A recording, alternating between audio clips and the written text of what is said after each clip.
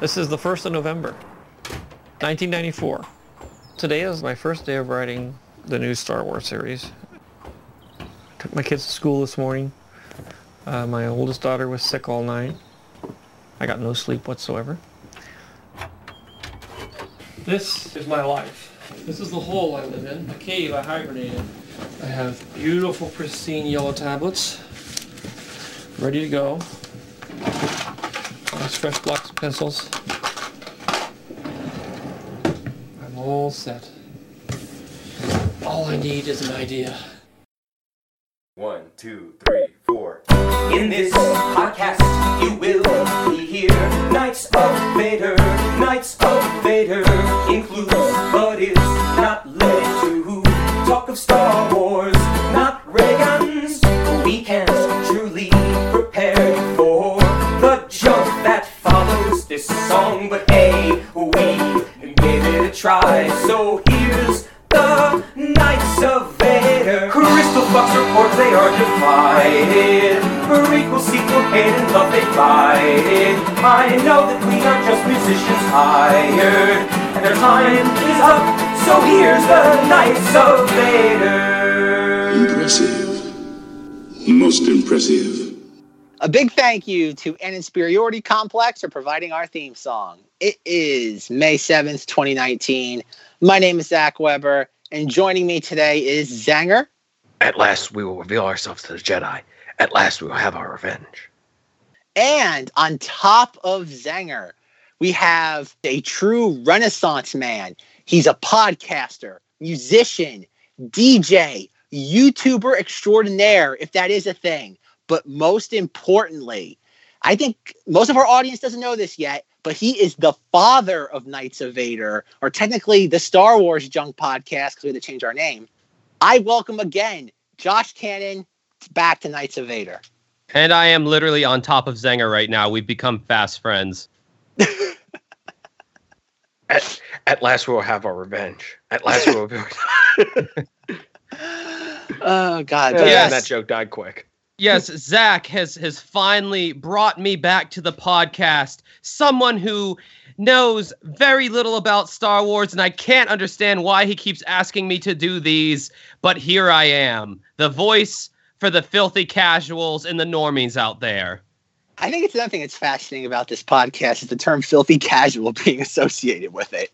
I like to say peasant. Yes, we know. I like normie. There's another one I found. I heard somebody else on another podcast calling people dumb reptiles. I like that.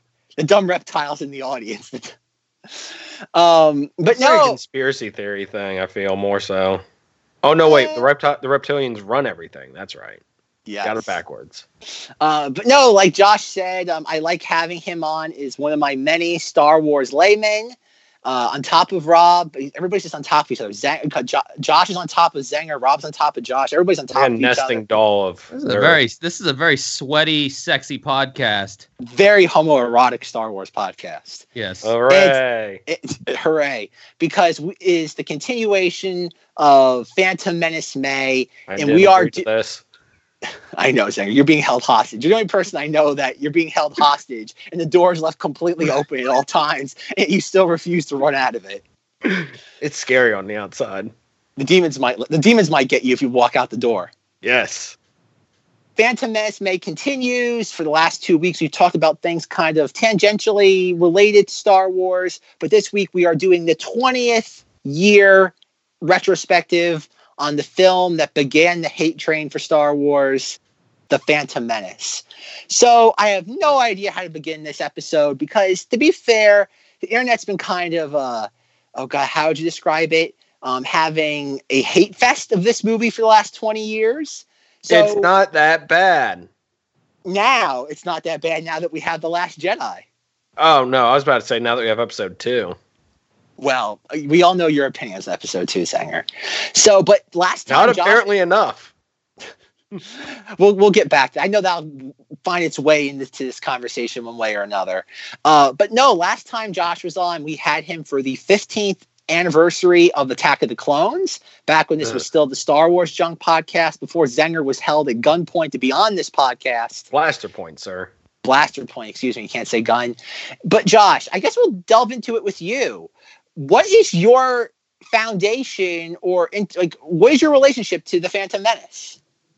Well, first off, I just want to say thank you for having me. It was so fantastic. I can't believe I'm gracing your podcast, and all 15 people who are listening to it right now, thank you so much. We're 15. I just want to say before I get into any of this that I am not joking about me being not nearly on the level of Star Wars fan as Zach and Zenger.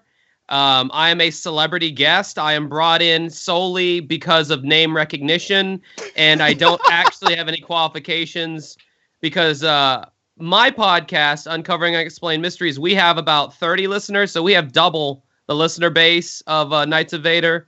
So just realize, people, I'm going to say things that are going to get on your nerves. I'm going to say things that you will scowl at when you hear me say, because I am a filthy casual.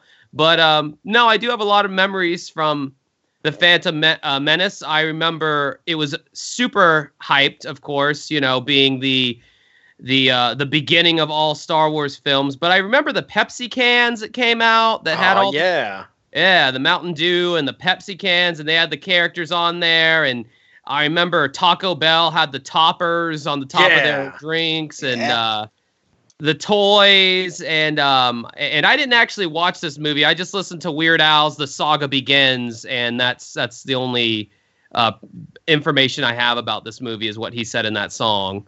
It's actually how I remember that. He was 9 and she was 14. Also, your beginning speech is the same thing I tell Starbucks when they ask for my name for my coffee.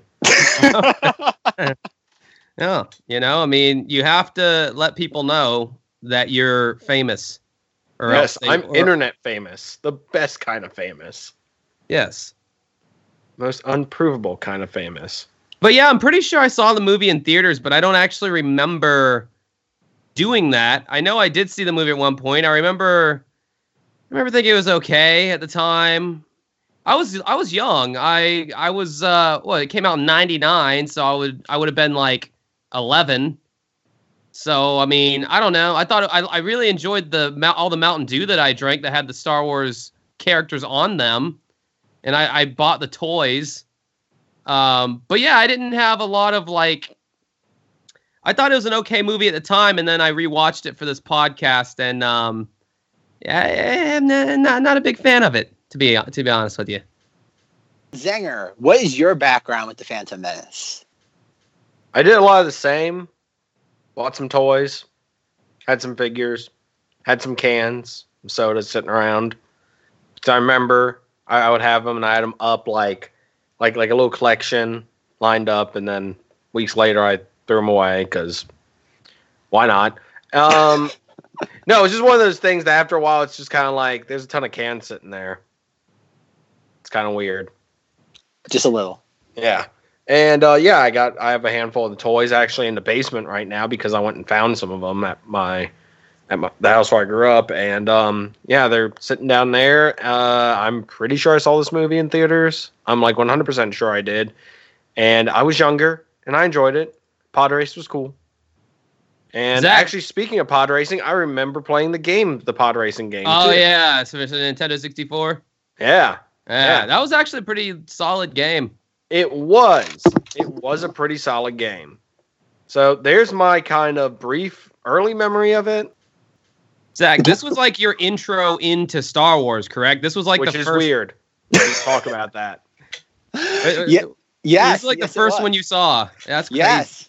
As I remember telling Zenger, one of the very few but many times I've been on Zeng this, and I got brought on to talk about A New Hope.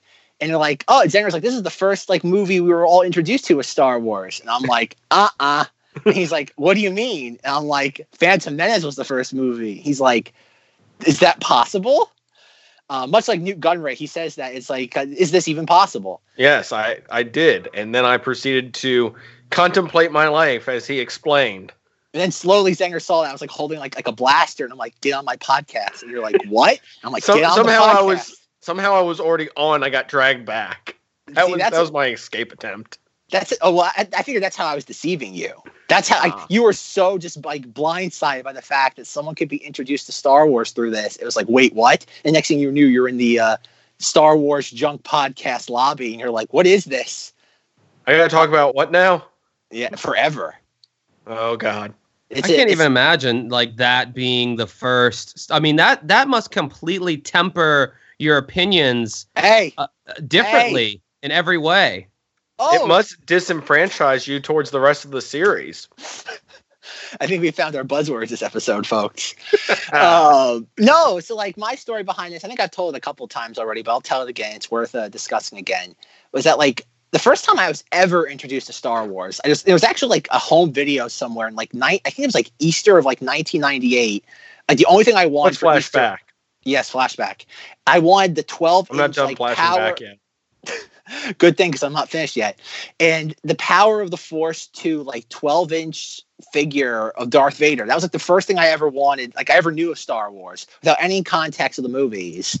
And I guess it looked like, and obviously Darth Vader is a design that resonates. He's the Mickey Mouse of Star Wars.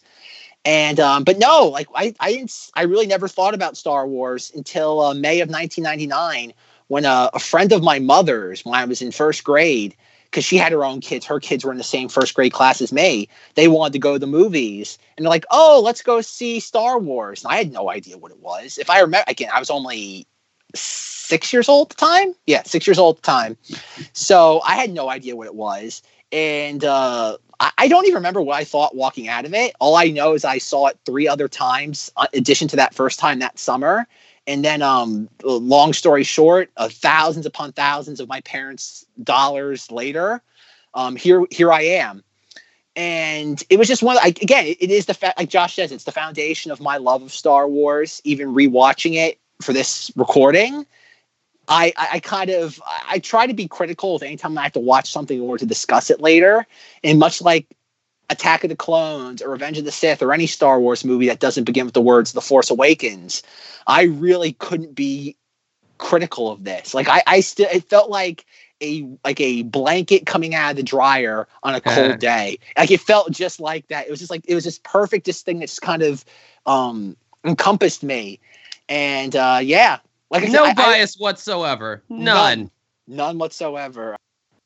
Of all the things I read about Star Wars, there's not a lot of people that talk about The Phantom Menace being their first introduction to Star Wars. And obviously after that, like I think I've mentioned it a few times again, like my father had all the like copies he'd like copied off of like HBO that he got like a free preview of like one summer.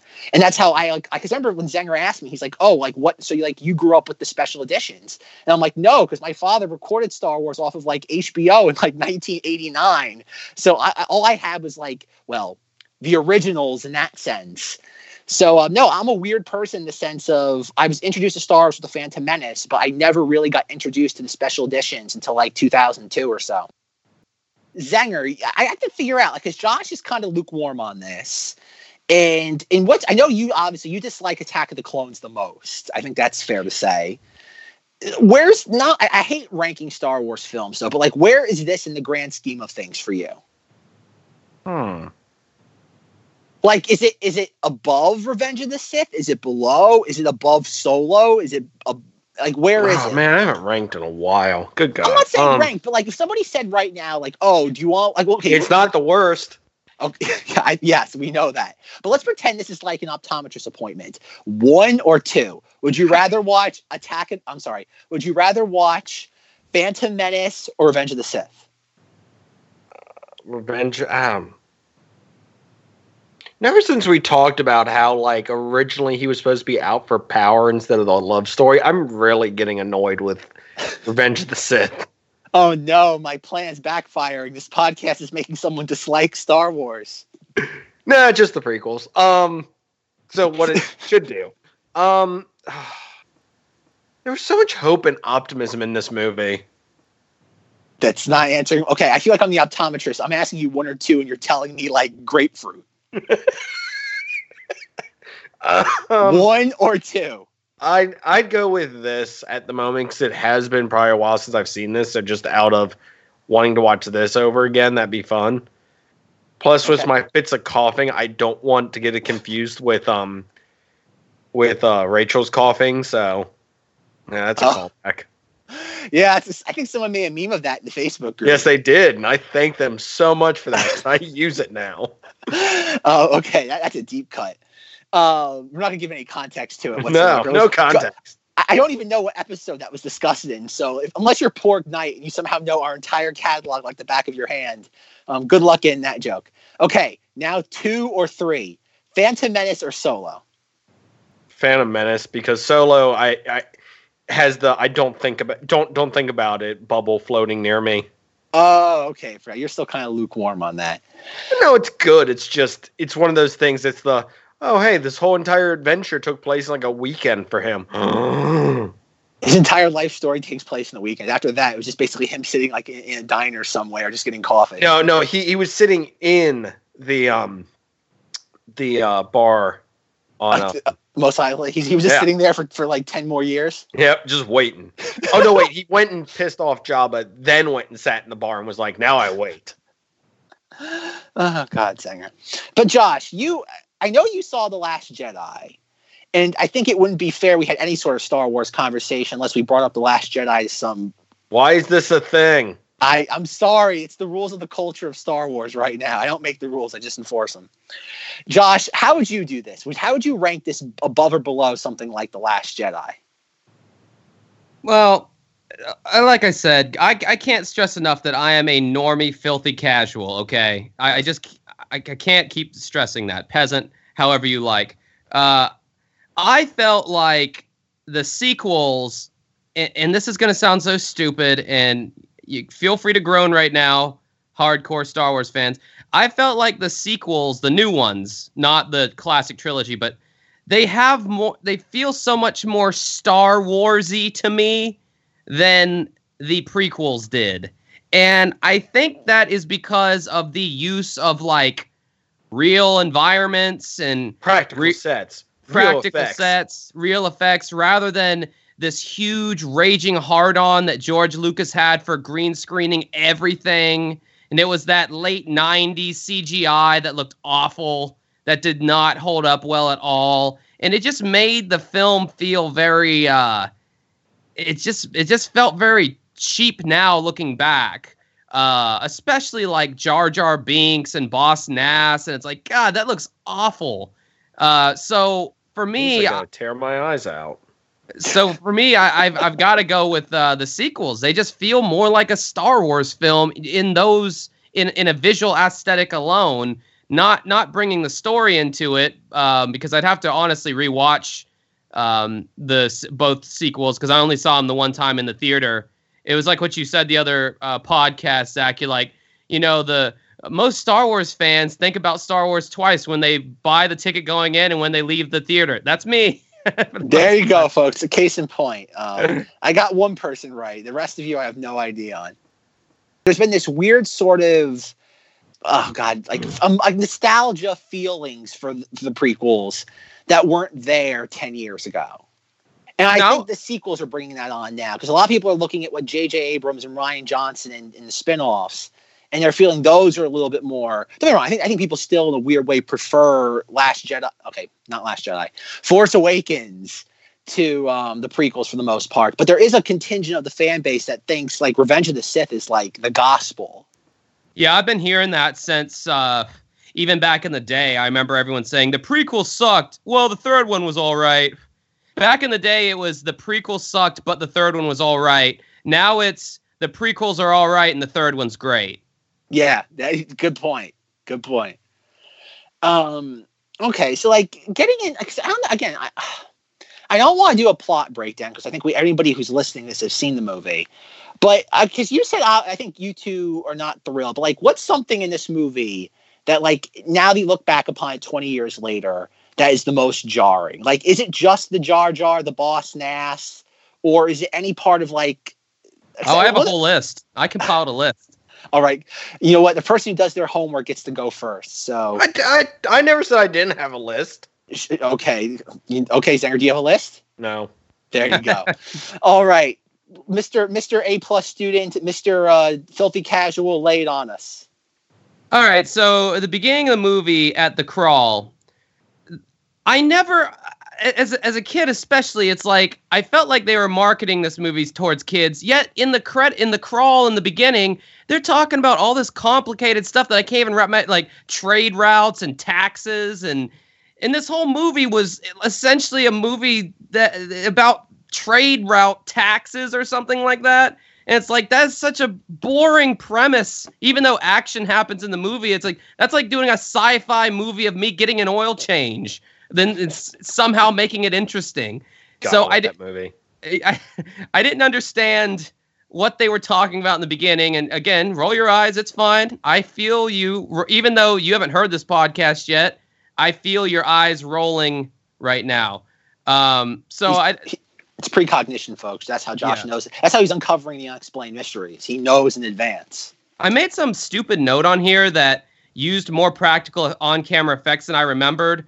But now I'm like, when did they do that? Why did I write that? Because they used less than what I remember. But that was a note that I wrote down. Then you got those awful accents of the Viceroy, those two alien things. What was that weird Asian pseudo? What that was like from a big bad sci-fi movie stuff. Can you shed some light on that? Those accents. Has anyone ever complained about those? Am I the first one? No, you're not. There's nothing in this movie. Josh, you might be a filthy casual, but you're not the first person to complain about everything in this movie. Okay. The Nemoidians, the Viceroy. Yes, a lot of people have dogpiled on that, claiming that it's an Asian stereotypical voice. But I think you kind of answered your own question by saying it's like, oh, like this feels like a throwback to like 50s B-movie schlock. Right. George Lucas loves that sort of stuff. He loves, again, that's the fun thing about George Lucas. You can't look at any of these movies unless the ones that George Lucas was involved with, obviously the sequels and the spin-offs, no. But you can't look at the 6 core films without realizing who George Lucas is. And George Lucas loves his like Saturday morning serial schlock, whether it be stuff like Flash Gordon or the adventure serials that inspired Indiana Jones. So something like the Nemoidians, and just how they have those kind of, again, exaggerated voices. That would be something that would just tickle George Lucas sideways. The idea of having that type of voice paired with them. And again, I don't know. I don't think he's ever explained why he made that specific creative choice, but I do think it has something to go with him just loving his schlocky Saturday morning stuff. But to your first question about taxation of trade routes, I know there's a lot of targeted criticism about that. I know the documentary, The People versus George Lucas, do that. But like when we all sat in the audience and the crawl starts and we watched like the crawl and like the language was off, something felt weird. Yes, I get that. I get that criticism, but I think that's also, again, I think George Lucas is also thinking like 15 steps ahead of all of us. He might be so far ahead that he lost us in the process, because I think the whole thing with the trade routes is it's not important. It's like the rebels stealing the Death Star plans at the beginning of Star Wars. It doesn't matter. It's just setting the stage. All that matters is that 2 people are being sent there to settle a blockade. It doesn't matter why the blockade is being started. That has no relevance to the plot whatsoever. And I think that's one of the things that people have kind of harped on over the years as a way of attacking this film. And I don't want to say it's a straw man argument, but it's not important. It's not meant to be the focal point of all this. All you have to know is that bad guys are blockading a planet that's not doing anything wrong. And yes, maybe he got a little too wordy with that. But at the same time, though, I don't think it's any wordier than saying a bunch of rebel spies stole the plans to the Death Star. Like, what the hell does that mean in May of 1977? It means nothing. But with like the vibe, I guess, of when you watch the movie and that it is clearly marketed towards children in so many ways, you're going to start the movie off with language that to this day I don't even understand. Which, granted, I'm not very intelligent, but... No, Josh, you are a Rhodes Scholar if there ever was one. The thing I have to say, though, because in preparation for this, I watched the film a couple of days ago, but this afternoon I went through and I watched a lot of the bonus features between the Blu-ray and the DVD. And I think the point you're making here, and I think this could be kind of my thesis for this entire conversation, is I think George Lucas has said it numerous times. He made these films for children. Hold on a second. Okay. Turmoil has engulfed the Galactic Republic. The taxation of trade routes on the outlying star systems. How is this confusing to any of you? Hoping to resolve the matter with a blockade of deadly starships, the greedy Trade Federation has stopped all shipping to the small planet of Naboo. Seriously, like, how are you guys not picking up on all of the subtext in here? He's spelling it out for you. Okay, I'm going to answer that sarcasm with what I was originally going to say before I was interrupted. Due to the delay of the Mueller report, they were unable to have Supreme... I mean, I could just insert other things in here, and I don't think anyone would argue with me. No, they probably wouldn't. But back the point I'm trying to make is that, like, I watched this movie 4 times when I was 6 years old. Why are they secretly dispatching Jedi? There's actually a reason why for that. That's not explained in the movie, but we'll get back to that. We're secretly going to dispatch these Jedi to solve this conflict. Well, I just want to see them riding in on Harleys with, like, flags waving, going, "We're gonna come in, and everyone's gonna notice us. No secrets here." See, Josh, you're not the only one who has a co-host that interrupts you when you're trying to make a point for like the 4th time. See? I'm so glad that I don't feel so alone now. See, misery loves company.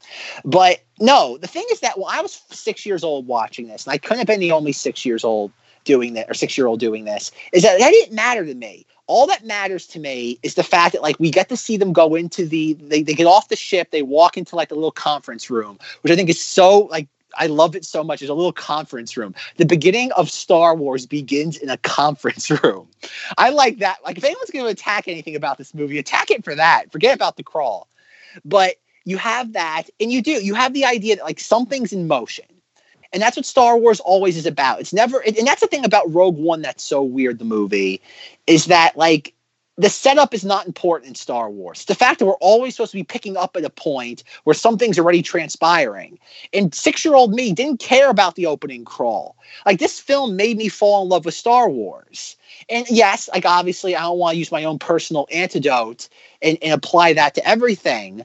But at the same time, though, considering that the prequels now are starting to have this, much like Josh pointed out, kind of resurgence in popularity, shows that I can't be alone here. And I do think that all this is just kind of and maybe George Lucas did get caught up in the minutia and the weeds of it all, though. But it's just the whole idea of 2 Jedi Knights are being sent to handle this dispute. And it's funny how we look at Star Wars now, especially under the lens of Palpatine being back for the Rise of Skywalker. Like, the whole idea that I never left. Exactly. It's the idea that think about it, like Zenger just mentioned, why were the Jedi being dispatched in secret? What did the Jedi Order, the Council, and Chancellor Valorum know that they were trying to do something without anybody knowing? Because think about it, the moment that Palpatine, Darth Sidious, is contacted by the fact that 2 Jedi were sent into this, he doesn't seem too happy. And much like how we discussed 2 weeks ago about Palpatine's plans for all this, the fact that he says the Chancellor should never have got them involved with this, kill them immediately. Like, I think that goes to show that clearly somebody was aware of the fact that the Trade Federation was doing something, much like Qui-Gon says, that was highly unorthodox for them. See, already I feel like I'm listening to C-SPAN right now.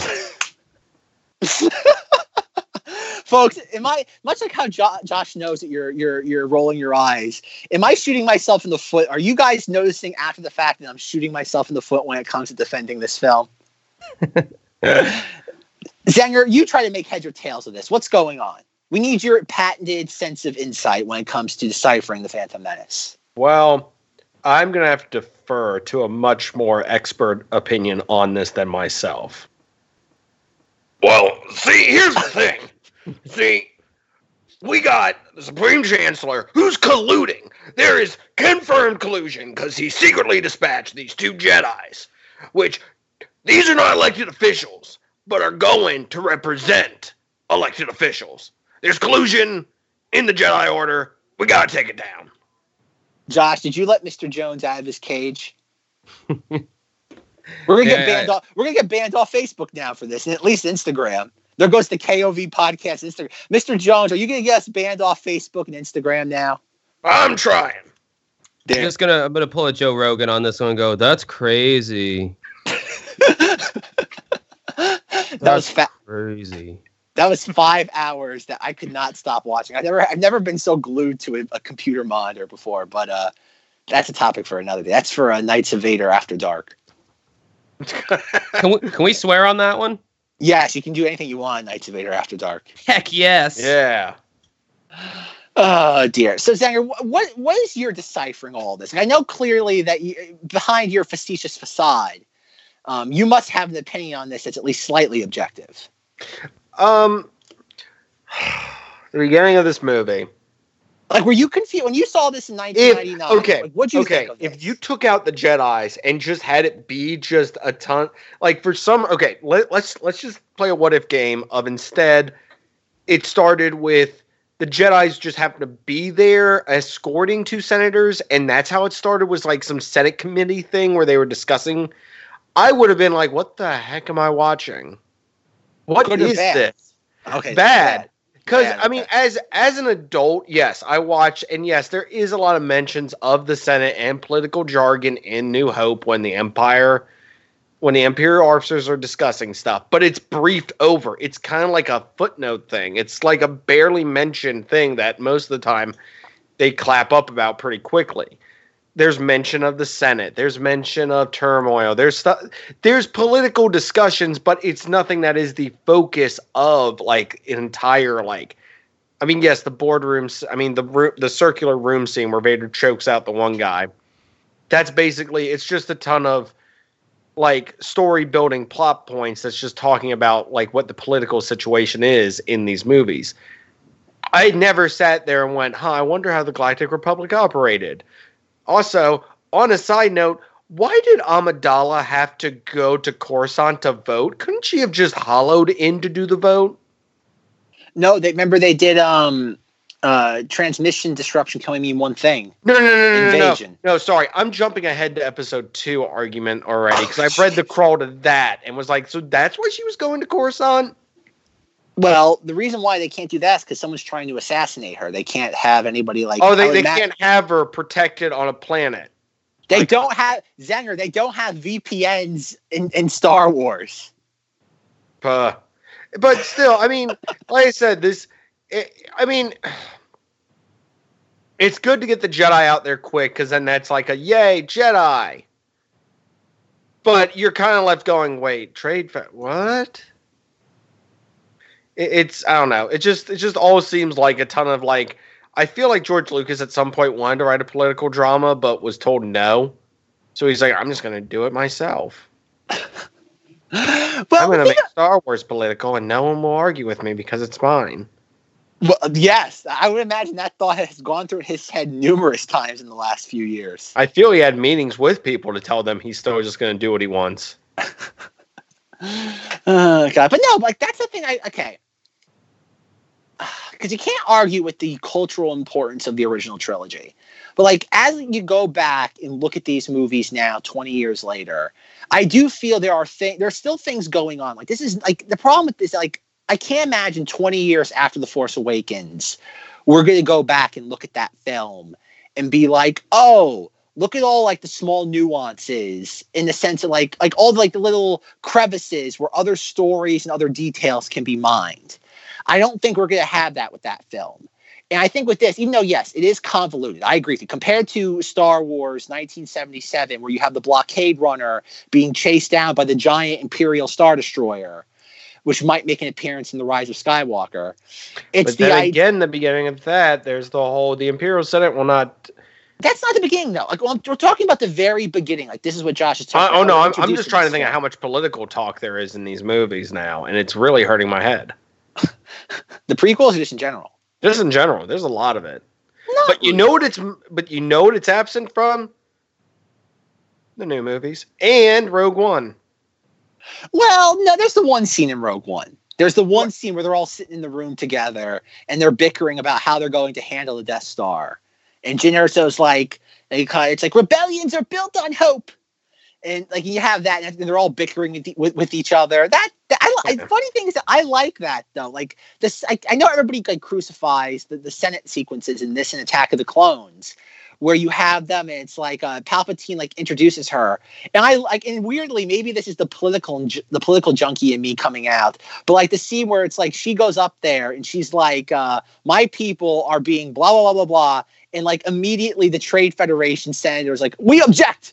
And it's like, and then like you have Chancellor Valorum go, the whoever it is does not recognize the delegation from the Trade Federation. And like, I don't know, like maybe if Lucas did a little bit more seeding in that moment, because I know there's a deleted scene where he was going to introduce Bail Organa during that, which at that time wasn't played by Jimmy Smits. So I think if you do like, if there maybe was a little bit more seeding in that moment, it would make it go down a little bit more, make it a little bit more palatable. But no, I agree. Obviously people have had problems with this, you know, it doesn't reflect in the grosses at all, but I don't see a problem with it. I think it adds to the character of these movies. Again, it's the idea that letting Lucas did what he wanted to do. I mean, if you're the same people who sit there, just eat up Darth Maul, you have to eat your vegetables with it. And if that happens to be a Galactic Senate meeting over trade taxation, then so be it. So my question is this though. If we got our Senate a ton of floating platforms to fly around on, would people watch C-SPAN? Well, at some point, will the Chancellor be fighting a green little Jedi character and as they throw like different floating Senate seats at each other? Would that air on C-SPAN? Let us know in the comments. Yes, it would. I like to imagine there's a Star Wars like C-SPAN, it's like SW span, and there's like a little like one camera that's like fixed to like one of the things. And Good it's like, God, like, that'd be annoying. They're just little dots moving around at that point. No, except the fact that one of the ones the one that Palpatine throws at Yoda, he catches and he spins and throws back. That's the one with the camera. Oh man, that's a day to be sick. Oh God. So Josh, you said please give us some more topics from your list. Okay. That we can argue for or against or just whatever. All right, so again, I have to preface every statement I make. I'm a filthy casual, and I'm going to say a bunch of stuff that is obvious to everybody. Dumb reptile. Peasant, dumb reptile. So, because I don't keep up with the message boards. I don't keep up with any of the online, like, Star Wars culture. So all the stuff that I'm saying, when you tell me, oh, yeah, a lot of people have talked about that, that's like, I'm like, oh, wow. Because, like, I don't know about any of these, I guess, preconceived hatreds, because I don't keep up with it. Although this next one I'm going to mention, I definitely knew about, and that would be when Jar Jar Binks was introduced in the movie. And good God, again, I mentioned the huge raging erection that every movie director had for that awful CGI, that late 90s. CG. I mean, I'm reminded of the Spider-Man movies, back the original or the ones in the 2000s. What? And now you get thrown off the podcast for that. Well, I just remember Peter Parker being dressed as Spider-Man, and he's in the Spider-Man suit, and it's like, okay, that looks pretty good. And then as soon as he jumps off a building, he turns into this bright, jiggly sprite that's like, just looks like he's just like no bones in his body as he's swinging around. It's like, oh God, that looks bad. And for a long time, I didn't want to watch movies that had heavy amounts of CGI for that reason. Now they've gotten a lot better with it, but Jar Jar Binks was, on top of having one of the worst, the voices and the sayings, like, I mean, Jesus Christ, the amount of times he says how rude. Wasn't that like a Stephanie Tanner from Full House? Wasn't that her catchphrase? How wooed? Like, was that supposed to be cute? And he's just all bright and jiggly with his CGI lack of bones, and he's just so. And the voice, the actual accent or the voice that they give him was so low budget. Like, I'm just watching this with my jaw on the floor. I'm like, how the hell did this character make it onto this movie? And like, I think of all the poor bastards that had waited, 20 plus about 20 years to see the new Star Wars installment, and everyone's all excited in the theater on 1999, and then Jar Jar Binks comes up. How many of those people were like, what the F is this? Like, so I'm sorry. I mean, I know he's been beaten to death, but I just had to bring it up. And I mean, even the Gungans, like when they go to Jar Jar's little Gungan city or whatever underwater, and the guard is like, Jar Jar, you're in deep doo-doo. And it's like, I thought this was supposed to be a long time ago in a galaxy far away. And he's saying stuff that Stephanie Tanner off of Full House says. And the Gungan guard is saying, you're in deep doo-doo. Like, what the hell? Like, I don't know, man. That just really was like, God, that's so bad. Okay, I'm done. Zanger, what do we say when someone says Gungan? Gungan. Gunga. Gunga. Oh, good old George Lucas. All right. Can I respond first? Go ahead, Zanger.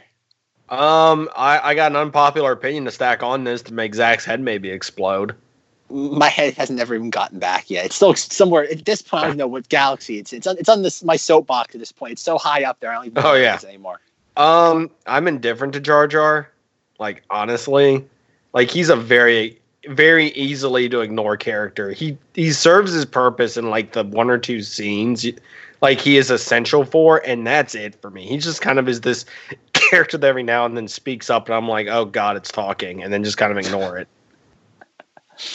So him and the kid don't bother me in this movie because both of them are very ignorable for most of what they do in this movie.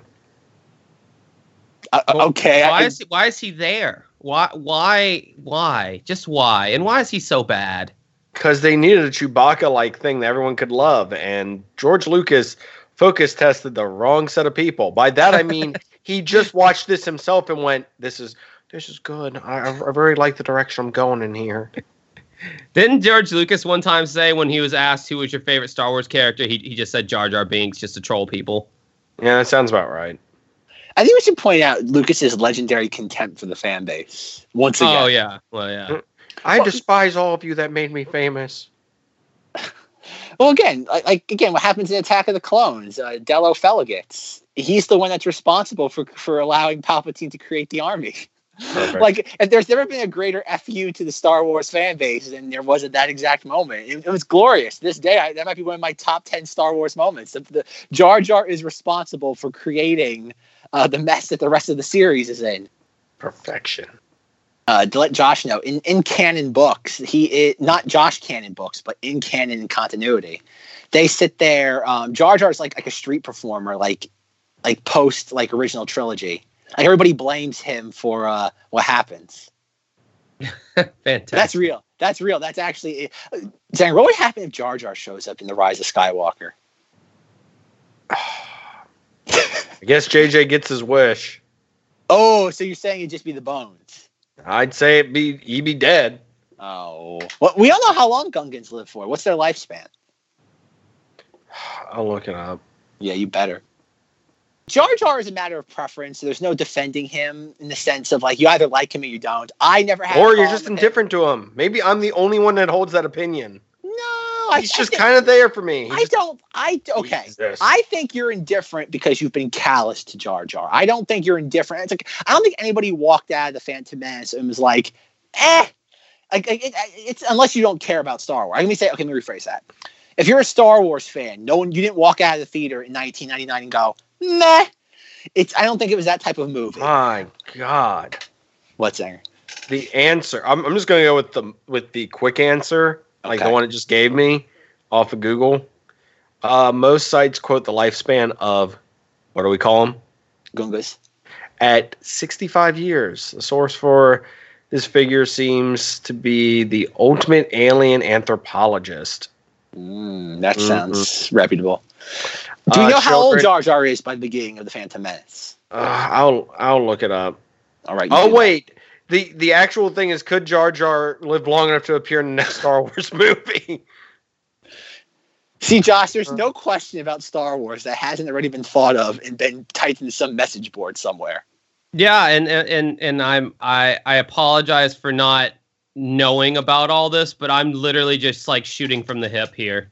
Did you know every time Josh apologizes on this podcast, an angel gets his wings? Do you shoot first from the hip?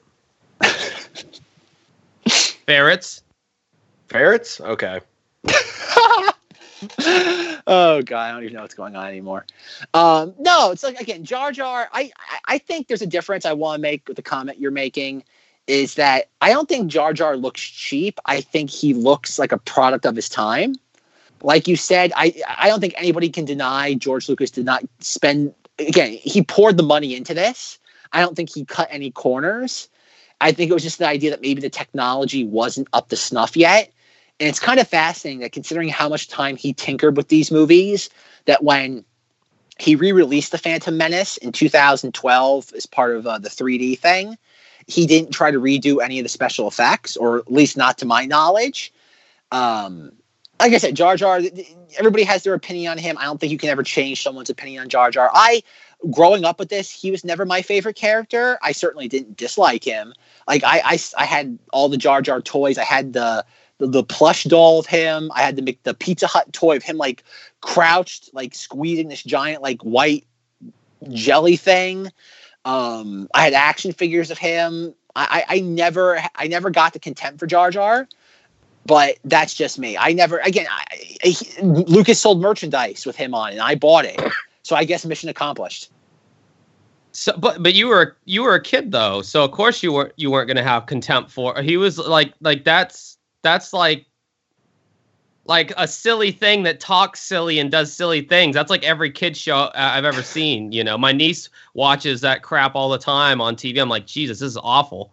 And now I saw Jar Jar, and it's like everything about him is just like that could only appeal to a child, because no adult is going to see that and be like, oh, that's charming. I like him.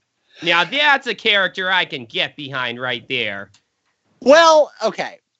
I think once, like I always say, and like Josh brought up earlier, there's the idea that the casual fan. 20, by the way. He's 20 by the events of the Phantom Menace? According to this thing I found, which would make him... He'd be dead then by, like, The Rise of Skywalker.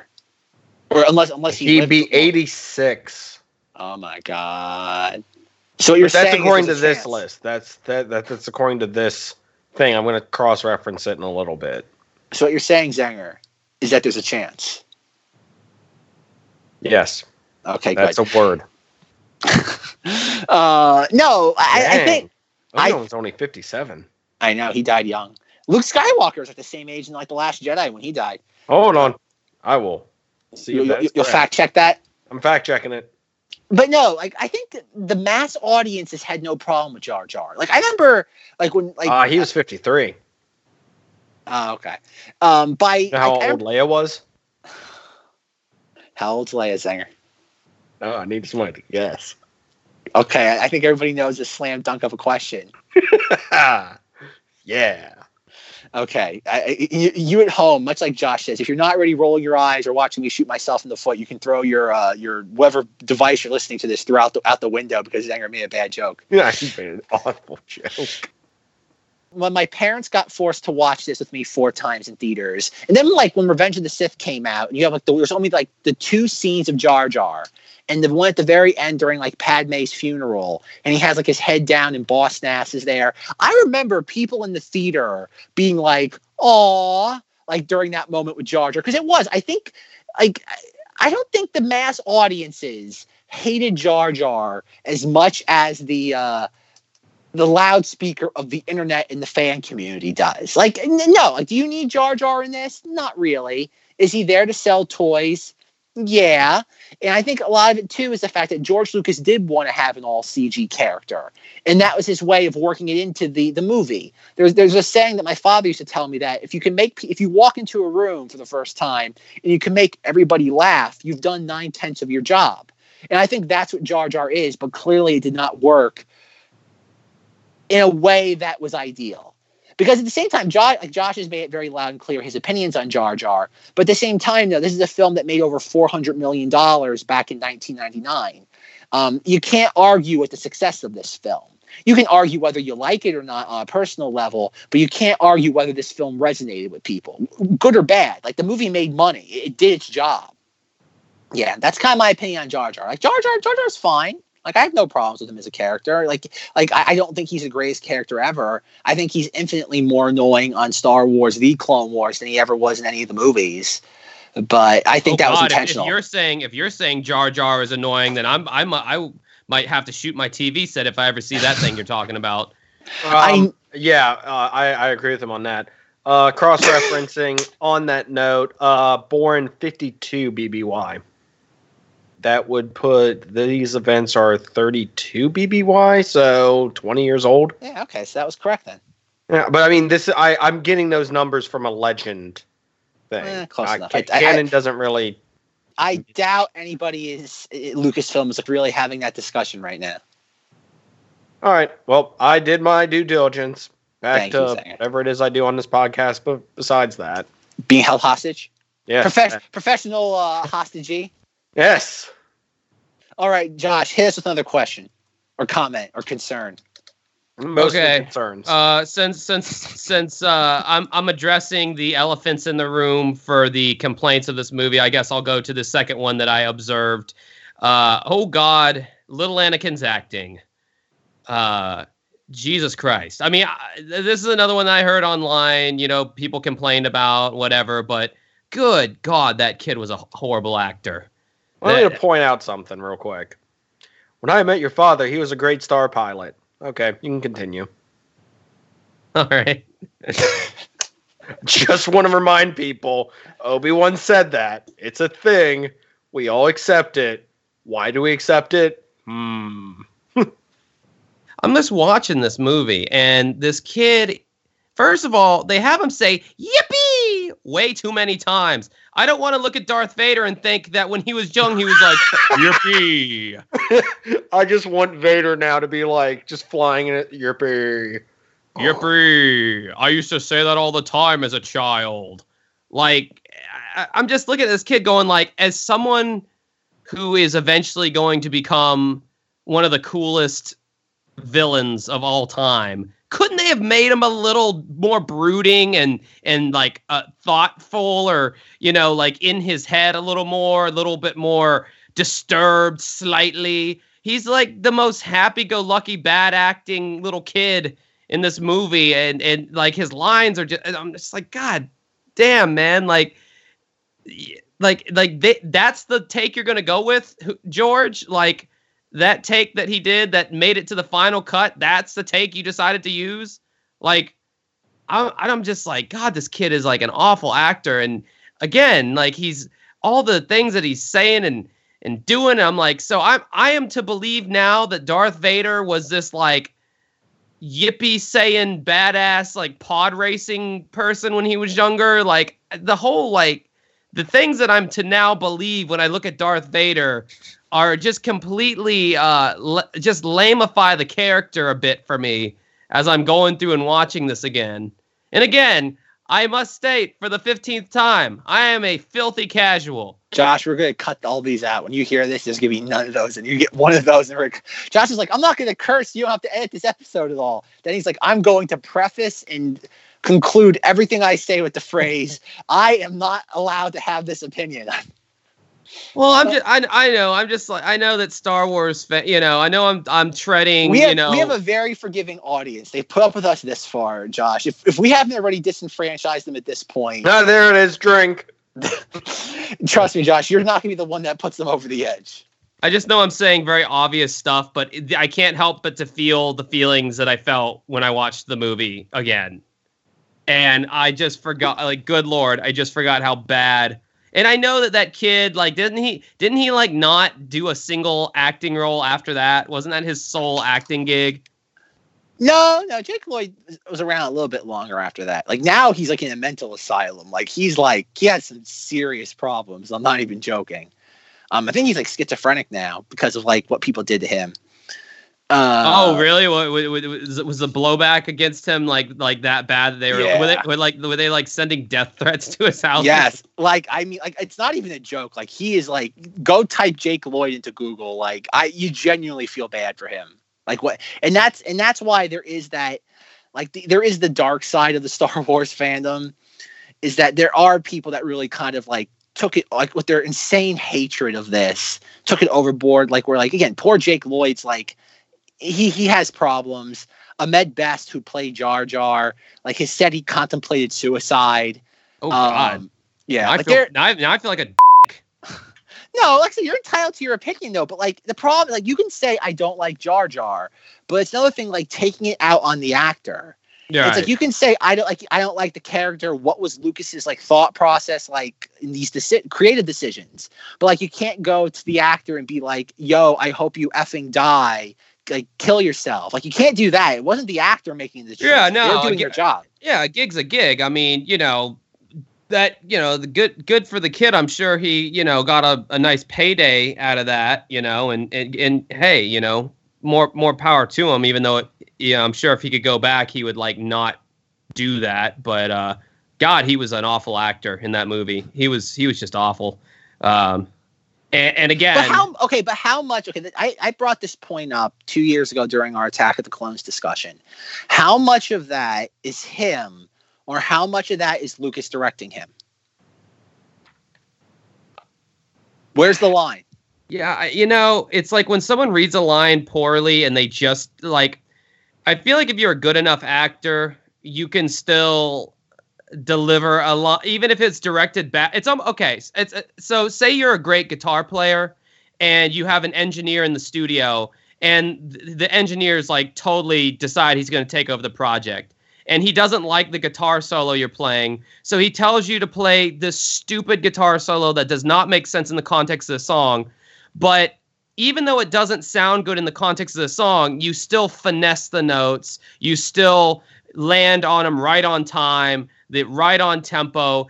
The solo sounds bad, but you executed it well. I feel like that's a good analogy for why I feel like this kid is a bad actor. Because I feel like you can be directed badly, and though it was a poor choice, I feel like you can still execute it in a way that shows, well, you can tell he's a good actor. This was just a bad line or a bad take that they went with or whatever. If that makes any sense. Oh, it makes sense though, but I think we're doing an apples to oranges comparison here. And I know what you're getting at, but it's the idea that you have Jake Lloyd, who was Zenger. How old was Jake Lloyd when he made this film? Well, that's what I'm trying to figure out. According to this, he was born September of 1993. But he seems to have had a pretty interesting Australian rules football career. Did I look up the wrong Jake Lloyd? Oh, Zenger, you're too clever for us. But no, Jake Lloyd was born March 5th of 1989. Currently 30 years old. His active years of acting were from 1996 to 2001. He retired from acting after being bullied at school for his role in Star Wars. He decided to no longer keep all of his Star Wars memorabilia as well. In June of 2015, he was arrested in South Carolina for reckless driving without license, and resisted arrest after After serving a 10-month sentence, Lloyd was transferred from jail to a psychiatric facility after he was diagnosed with schizophrenia. Well, I don't know about you guys, but I think that kind of killed the mood. All right, Josh, tell us why Jake Lloyd is a horrible actor. I want you to say it now and not feel like a bad person. Well, I mean, I'm just maybe if he did a little better job in the movie, he wouldn't have gotten schizophrenia. Think about that. That's what we really need to be asking and questioning. Folks, I want you all to think back to the beginning of this episode. This guy right here is the reason why you've had this podcast for the last 2 years. I want you all to think about that right now. Zach, I'm like the stepdad that you had that drank and hit you. I'm not a good example, okay? I had never, at no point did I say you should do what I'm doing, but you did, and you went the other way with it. So you're an example to all the other kids who are wanting to start a podcast who had a bad podcast grandfather as an example. There, what a clunky analogy, but you know God, what? that was awful. But you know what? It's a clunky analogy for a clunky Star Wars podcast. I mean, I'm almost on as few brain cells as I have when I do my podcast. So I mean, so you're getting like pretty much the Josh that if anyone listens to my podcast has come to know and tolerate. Folks, if you're ever not good, one day Zenger and I are going to go on vacation, or I guess I'll go on vacation and take my hostage with me. Yeah. and I'll have Justin do like a guest host. So it's gonna be an entire like 2 hours of just about prefacing and ending every statement with "I have no right to say this, but," and just all these random things about Star Wars and how let's belittle Jake Lloyd. That's a sad thing. If we ever it'll be funny. I have all the episodes. This will be the one we get in trouble for. Yep. It'll be fun though. It'll be fun. I didn't say anything negative. I said he was ignorable in the movie. No, you're complicit in this, Sanger. Dang it. You're an accomplice to all this. All right, Jake Lloyd. I've never had a problem with him. I think I've never had a problem with Yippee. It's the same thing. I would imagine Baby Hitler probably said Yippee at least once in his life. Oh my God! How did we get here? Oh man, folks, that's what happens when you have your abusive stepfather that drinks on the podcast. So I just want to say that this podcast was going down a nice hall, and all of a sudden took a face first turn into Hitler jokes. I didn't say Hitler jokes. I made a comparison. There's a difference. I gotta say jokes for I feel legal reason. I knew this podcast was just a front for an alt-right counter movement. Oh, geez. Yeah. Now we're getting banned off Facebook. Dang. Keeping it topical, folks. Keeping it topical. By the time you hear this, folks, that will have happened probably 3 weeks ago. In the first hour, they were doing Alex Jones impressions and referencing Hitler. And one of the correspondents even said he was glad a little boy got schizophrenia. Oh, dear. They were all wearing MAGA hats. Oh, good Lord. It's so tight. Oh, God. Okay, where do we go from here, folks? You gotta leave room for your hairpiece. You want to know another problem I had with the Yes, keep it going. Just keep it moving. All those damn swipe transitions. Good Lord, they loved those. So, I'm just gonna point this out real quick because I want to do this now. So, at one of my previous existences where I worked for a TV station, there was ways to do different wipes. And god dang, if you did the wrong one to the wrong thing, like you never wanted to like do like a fun transition into like a murder story. I just feel like somebody was sitting there and just realized we have all these different ways to do transitions and nobody told them to stop. Yeah, they have like the clockwise wipe, they have the diagonal, they have the vertical. They have the horizontal. It swipes left. It swipes right. It's like, we get it. You really like that effect. On Final Cut, the editing program I use. The swipes are just one of many transitions. There's crossfades. There's going from black to the, color. There's, dissolves. There's all kinds of transitions you can use. Swipes are just one of the many palettes of color to transition a scene. So for the record, I just want to point out that we created a star wipe, and it was super cool.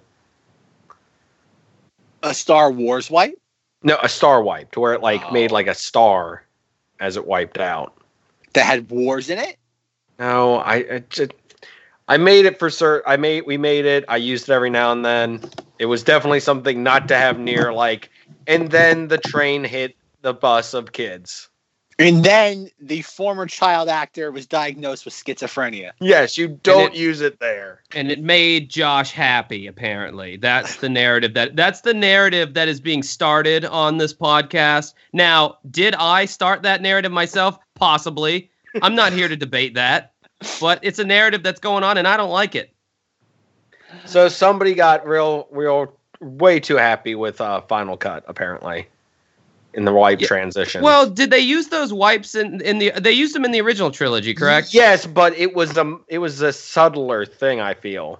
Well, I feel like the scenes lasted longer. So when it did that's the problem. It seems like this movie jumps around so freaking often, your neck's going to snap from being thrown from one scene to another. Well, that's what made them so awkward to me, is because the scenes were changing so much. I'm like, good Lord, these constant wipe transitions. It's like, yeah, I mean, especially towards the end where all the, the climax of the Gungan battle and then the Darth Maul fight and then the... Wait, they still have the wipes in during that? Yeah, they're wiping all over the place. And I'm like, oh my good Lord. Perfect. I hate when someone's wiping all over the place. I'm glad we got that sentence into this show. There's a lot of things I'm glad are in this episode. Folks, there's gonna be like 5 or 6 like seconds straight at numerous points. There's gonna be long bleeps. Just long bleeps, like beep. Or you think I asked Zach where my 20-second delay button was, and he said it was not provided. I was supposed to bring my own from home. At the rate it's going, it's gonna be like a 3-hour delay where I just delete the entire episode. It's like, well, that's a loss. It's like time to record. Like, Singer, we have to record a whole nother episode again. God damn it! God. I have no opinion on the wipes. They've never bothered me. It's an editing choice. Have Jorge anybody likes else his wipes. complained about the wipes? Is this a new complaint? I don't think anyone's been as like pointed about it as you are right now, but I mean, I've seen it discussed before. I noticed it. It's a thing. It's kind Maybe- of one of those maybe things the, where if I really want to dig into me hating, see, I'll dig in and complain about the wipes in episode 2, and But not completely here. not here. All right, just going down my list. I feel like the crowd's turning on me like the longer I go. No, But- you're good. But I'm feeding off of that dark energy. Look So at it I'm this just- way: worst case scenario, Pork Knight is at least subscribed to your podcast now or your channel. Dancing with Ghosts, folks, on YouTube. Check it. Pork Knight, we know you'll seek him out. Go Right. subscribe right now. My music videos already have enough thumbs down. I don't need more people thumbing them down. Oh, I can do that. Oh, what's wrong with the transition you used here, jackass? You shouldn't have made fun of episode 1. You should have added more You should have added more wipes into those music videos, Josh. That's almost Yeah. That's my comment. They're so Star Wars-y at this point. I just don't think I can ever use them after watching episode 1. See, that's where you Um, use a star wipe. No one expects it. I can't. I'm not actually smart enough to create my own transitions. Oh, Yeah. Plug-in effects or bust, folks. I mean, if it's not a preset that I can't just slap on there, then I can't do it. that What's- story's sad. I'm what you call a professional. The pod racing scene, I felt like it was personally, I just felt like it was completely unnecessary. It went on way too long. It had nothing to do with anything, and it combined 2 things I didn't really care for about the movie, which is more Jar Jar Binks and pod racing. Oh, I thought you were going to say 2 things you don't don't really like in your real life: pod casting and racing. Well, I can complain on my podcast and people like it. So I like podcasting when I can complain. Just not pod about it. racing. Yes. So you're I don't know. I just podcasting, but you're con pod racing. Like, does there have to be like a motorized something or other in every like was that? And I'm asking this all seriousness because obviously they had like the speeders in the original trilogy, and they had that hover thing in Tatooine that Kenobi and Skywalker win. Was the pod racer a thing we're continuing the tradition of having some kind of land speeder, land vehicle scene? Is that what was the thought process behind adding that into that movie?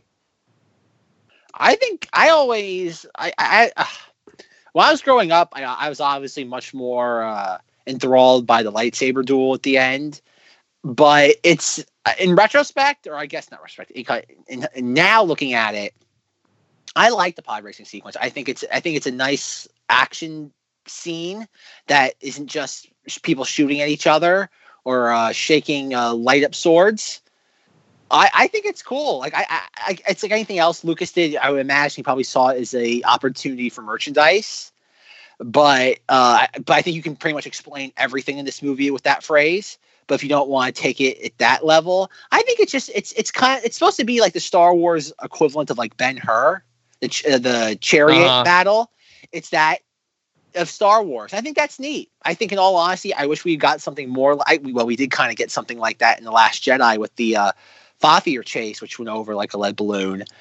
But I like those sort of things. And I have no problem with the Canto Bite Fathier thing in Last Jedi, and I have no problem with the pod racing scene. Maybe it goes on a little bit too long. That's a matter of preference. But considering that it has a point in the plot to get them the parts for the starship and to get Anakin off planet, I think it's rather neatly hardwired into the film. But again, the easiest, much like for Avengers Endgame, our explanation was don't think about it. The one we have for The Phantom Menace or any George Lucas produced project is it was for merchandising. It just didn't really do anything for me. I'm just watching it and I'm just like, okay. This is, this is some kind of race going on. Like, can we kind of get back to the Star Wars-y stuff? I don't know. Again, folks, I don't even have to say it at this point. Can we just get like a soundbite of me saying I'm a filthy casual and like you can just edit that in like every dumb reptile. I don't know. Well, I think that's the problem with Star Wars that even now we're kind of having an issue with. And I don't think it's even maybe just exclusive to Star Wars. And I do want to do an episode on this eventually. So I'm not going to get too far into it. But it's the idea that I think fandoms, or whatever you want to call it, are very unforgiving when something tries to go out of the box. And you see that in things like the pod race, the Fathier chase with The Last Jedi, the entire plot of The Last Jedi. Was the Fathier chase, was that the casino scene? Yes. Okay. Yeah, people hated that. I mean, I was like, it's kind of weird, but I mean... it's not the end of the world. It's not the end of the world. Yeah, not the end of the world. I mean, that didn't even last that long. I mean, right? I mean, we're talking about the whole thing of them on the planet, not just the one part where they're letting them like run throughout the entire city. People hate that entire like scene of that planet in the movie. Oh, okay. It's not just one thing. Remember, Josh, you're dealing with Star Wars fans. You can never just hate one isolated aspect. It has to be like everything. Okay. Everything's tied into each other. It's like a garden hose with a bunch of kinks in it. Well, I mean, at this point, I feel like I'm coming off as a true Star Wars fan. Then you're getting it. You're getting it. You're not a true Star Wars fan unless you're hating Star Wars to some capacity. I think I told you that once, Josh. You did something once, and you're like, I'm like, my initial response is, you're not a true Star Wars fan unless you hate Star Wars to some capacity.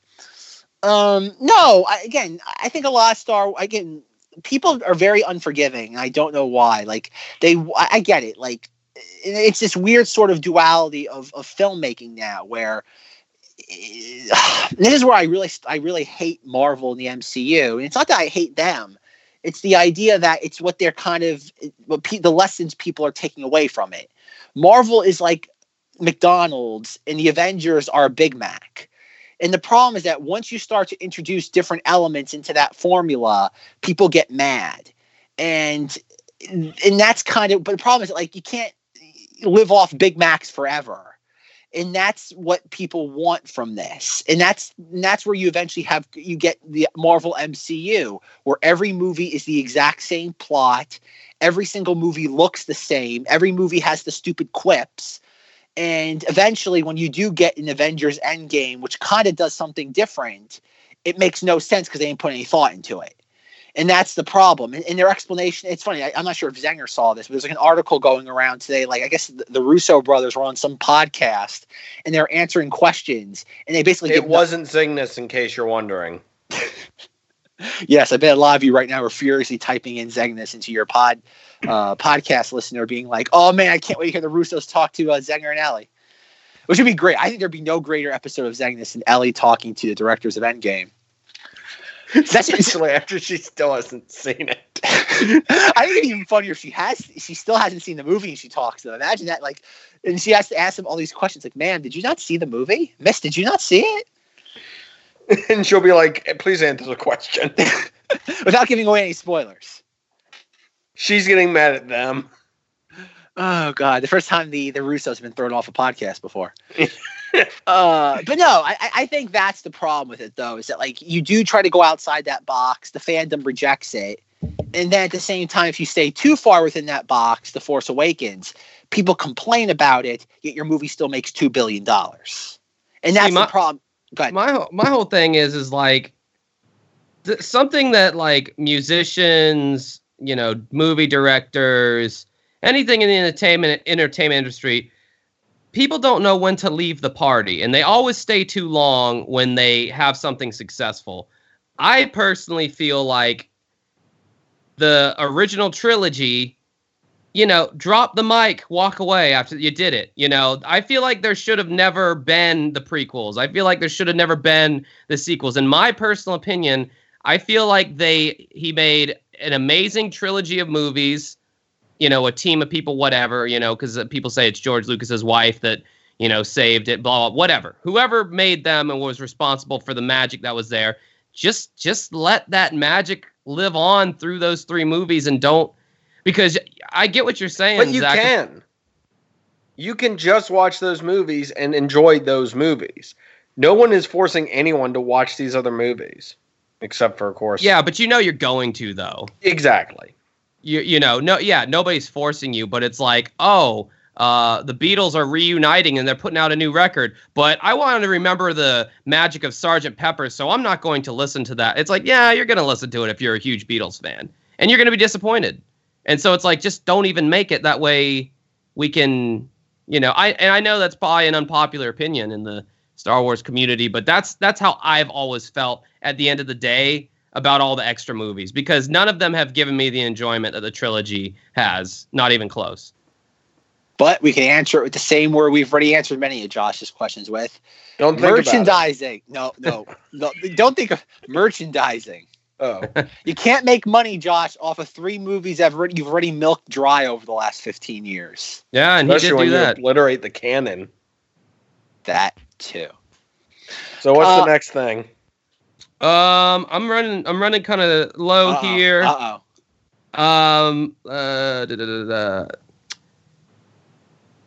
Why yeah, does Darth Maul have so many horns on his head? This Stop, is kind of that's- this is a smaller thing. But when Qui-Gon Jinn, Obi-Wan, and all of them went to capture or went to confront the Viceroy, like, they took the kid with them. And I'm thinking to myself, like, why would you do that? Like, why would you put him in that situation of danger?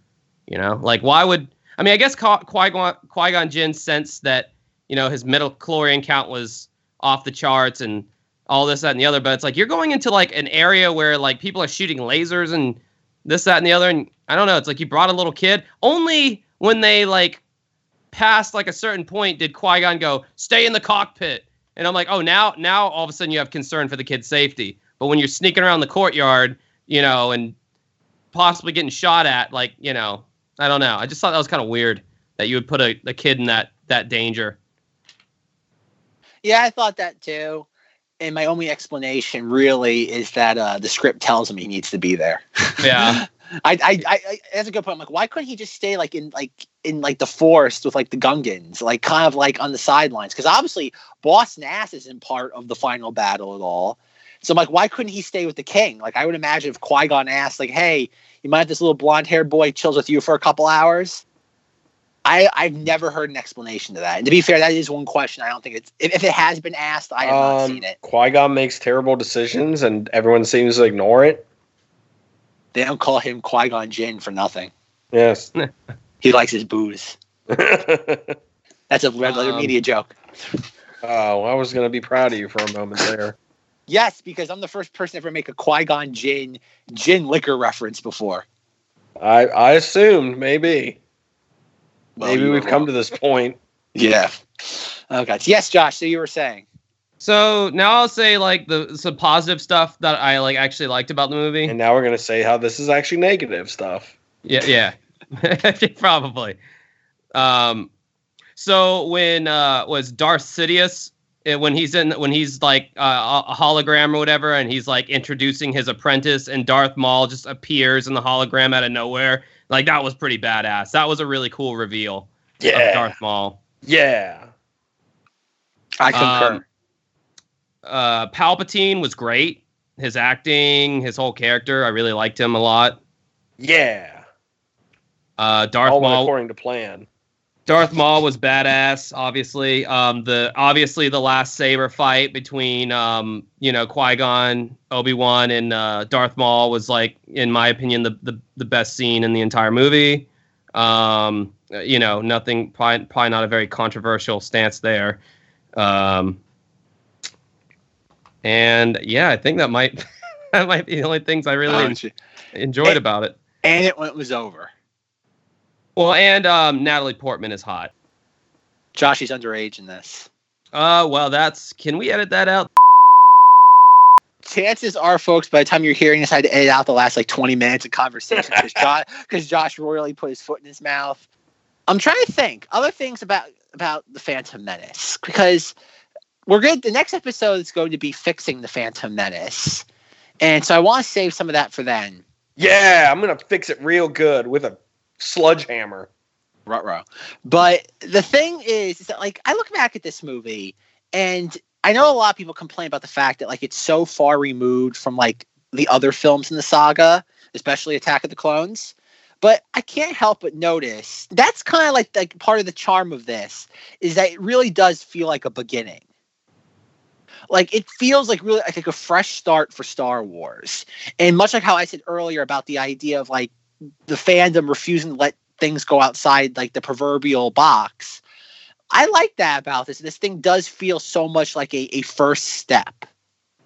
Yeah, I'll agree with that. I mean, I honestly got that vibe when I was watching the movie. I was like looking at their clothing choices and, you know, I mean, aside from the Jedis who always look the same, but just the general aesthetic. I mean, if you ignore all the, you know, bad CGI and, you know, just really look at the aesthetics of everything, it's like, yeah, it really does look like the first Star Wars, you know, film in that regard. They did get that right, I felt. But that's like in a way though, like I don't even think, you know, like yes, it feels like Star Wars, but at the same time it doesn't, because like it feels so far ahead of everything. Like it's kind of weird. Yet it's supposed to be behind. The thing I mean is that like you think about like even though I don't think a lot of people knew this in 1999, but like this takes place what 33 years before A New Hope, right, Zenger? Hold on. It's what? Okay. Because this is okay. You got 10 years between now and Attack of the Clones, 3 years between that and Revenge of the Sith. 32 years before 32. the original film. 32, excuse me. But like, think about it. Considering that it's only 32 years before the original trilogy, this feels like it could be 100 years. Like, it feels so distant in that regard. Yeah, I always thought it was a lot further back than that. That's surprising that I always thought that almost like this should have been set back further. So, you know, Obi-Wan being only 50 something makes sense. Or maybe, you know, Zinger's just talking out of his ass again. Like every other episode of this podcast. Bingo. I think that's exactly you would think. 'Cause you'd be like, oh, I remember like, because apparently Obi-Wan is 25 by the events of this film. Wait, is he? Yeah. The book Master and Apprentice says that I'm gonna contradict that with the internet. No, you're wrong. I know. Well, the book he's 17 in the book I just read, and that takes place 8 years prior to this. Once again, while I'm looking up stuff, you guys can talk. Zanger, your fact checking is so important, though. All right. The thing too, like obviously, I love the ending of this. And again, with the duel, capital D-U-E-L. And the thing I have to say about this, though, is like I feel they did such a great job of choreographing and just kind of the spectacle that is the duel at the end of this. It kind of makes me feel like, where can you take Star Wars lightsaber fighting after this? Because Revenge of the Sith is neat and all, but like, how can you ever top this? Can you? With Yoda doing his little twirly doos in the second one. I definitely think that's what went through Lucas's mind. It's like, okay, how am I going to top that? I'm going to have Yoda do it against the CGI puppet of that was Christopher pretty Lake. cool. I don't know. That's just my take on it. Like from Attack of the Clones, that was a pretty cool. Like finally seeing Yoda, you know, show what he's got. Yeah, and then like a year later, the internet just dogpiled on it. And said it was bad or good. How old did you Bad. say he was? Really? He's 25 by the events of the Phantom Menace. Mm-hmm. The internet did not like the Yoda lightsaber fight? Nope. Why? I don't It was know ridiculous. It was over the top. It's Star Wars. Uh-huh. But that's why. Okay, that's the thing. Again, I don't know how soon the backlash started with that, but people. I remember when that movie came out in 2002, and by that point, I was firmly into Star Wars.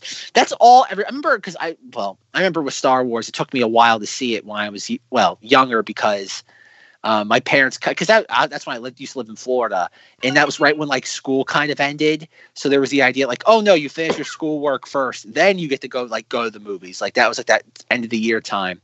So I remember like coming to school like the Monday after it came out, and like that's all everybody was talking about. I obviously had no idea, but that was like the moment. And then over time, it just kind of devolved into another aspect of that film to use as a punching bag. Yeah, that was the big moment that everyone talked about when it came out as well for where I was at. Like everyone talked about, oh man, Yoda finally has a lightsaber fight, and it was like this, big deal, and no one was like dogging it. No, when it came out, it's like everything with these movies. Like when they come out, everybody's just like high on the moment of it, and then as time goes on, it's like, oh, like it's what's going to happen with Endgame. Like Avengers Endgame's going to have the exact same thing. Everyone's high on it right now. It's like what's happening with Avatar. Like I've gone into my Avatar story before, but it's the idea. Like I saw that movie after being on the hype train for like months about it and like pre-release stuff. I saw it and like disliked it from like the moment I walked out of it. And yet think about it, the movie made $2.7 billion. Yet 10 years later, everybody claims to hate it. It's like, no, a movie does not make even a fraction of that if everybody claimed to hate it. And that's what bothers me about the internet culture right now, is that just because you claim to hate something now doesn't mean you didn't like it originally, or even worse, that means you're a bandwagon person. Well, there's such a like a pile on culture with the internet. It's really ridiculous. I mean, as a YouTuber, I see that. Like if you make a video on something and in the moment, say you're really like early to the party with the video that you make, and people aren't quite sure, what they're like. For instance, that I did a video on the Michael Jackson Leaving Neverland documentary that came out on HBO, and I made it so early that like the general consensus hadn't been had yet, so people were still like they didn't know how to react. But then like the internet, pretty much decided overnight that, oh yeah, those kids are full of crap. Michael Jackson's completely innocent, so let's go downvote anything that says otherwise. It's like there's so many people out there who need to be told what opinion to have on the internet, I feel like. And it's like as soon as a general consensus is reached, like, oh yes, everyone on the internet feels this way about this. Like there's so many people out there who's like, okay, I feel that way now too. And that's really annoying. Yeah, and that's the problem. Though. Like, and that's why I kind of start again going back to obviously Josh being kind of the foundation for all this. And that's the reason why I started this podcast and why I wanted to gain out of it. It was the idea that like Force Awakens comes out and everybody's having the circle jerk about that movie. And it's like, folks, like I never want, if somebody likes something, I never want to take it away from them. I don't. Like if you like any movie, you enjoy that movie as much as you humanly can. But it's the idea that like, folks, there's things that like don't work in this movie. Like we like you can like something but be critical of it. Like I love the Star Wars prequels. Yeah, I could be critical of the fact that certain things don't work in them. But like, and like you have that, and like nobody wanted to criticize The Force Awakens. And it was weird. The only criticism that came out of The Force Awakens was the Mary Sue controversy with Rey. And again, the internet likes buzzwords, and it's not saying something like Mary Sue kind of encapsulates it too much for my liking. What the hell is a Mary Sue, by the way? I've heard the terminology. I've been too lazy to look it up. A Mary Sue is a character that basically doesn't have to go through trials and tribulations. It's just kind of like inherently good at everything. That's kind of the easiest way to describe it without going into a really like a textbook definition of what it is. Think of like a Master Chief from Halo, a character that's just good. A Superman. No, well, not really. I don't think Superman's not from the Zack Snyder movies. Sanger, that's a whole other bag of worms. We're not getting into that.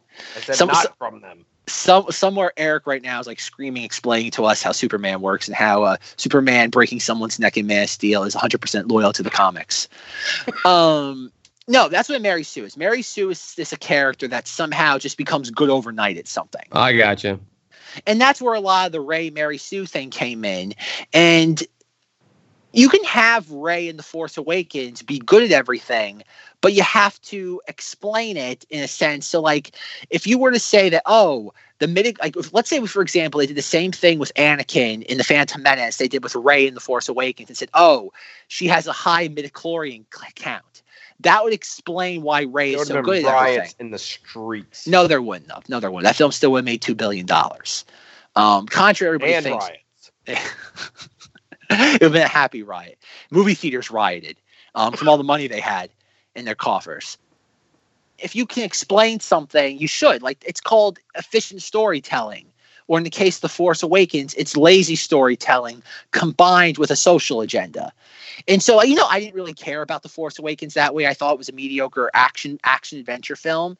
But it was like when Rogue One came out, and I loved Rogue One as much as the next person. That, because again, it's like everybody has their dark period of being a Star Wars fan. My dark period was like December 2015 to December 2016, because I'm like, oh God, what's going to happen if this new era of Star Wars movies isn't very good?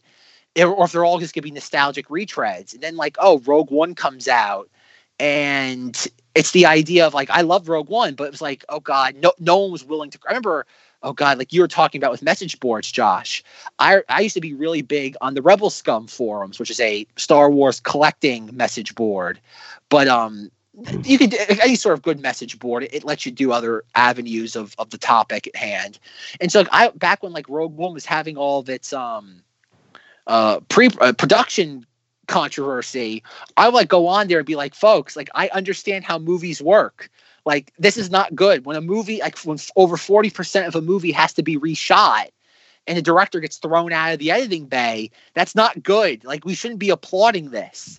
And all you get, like Josh already said, you get the comments you're wrong.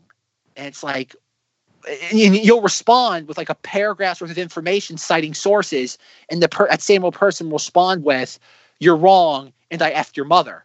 It's oh my God. It's what is the point?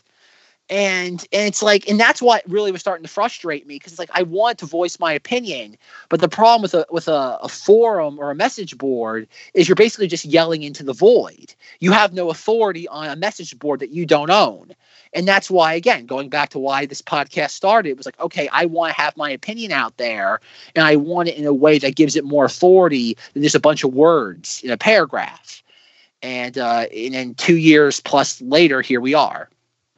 So I'm curious. Do you feel because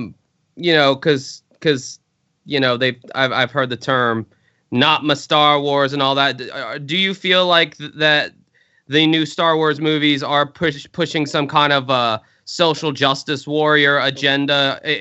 They're trying to subvert people with some kind of a agenda or anything like that? I don't have an opinion. I don't know one way or the other. I'm genuinely just curious. I don't feel one way or the other about it. I just want to know your take. To quote The Simpsons, specifically Reverend Lovejoy, I think this is what he says. Short answer, no. Long answer, yes, but with a but.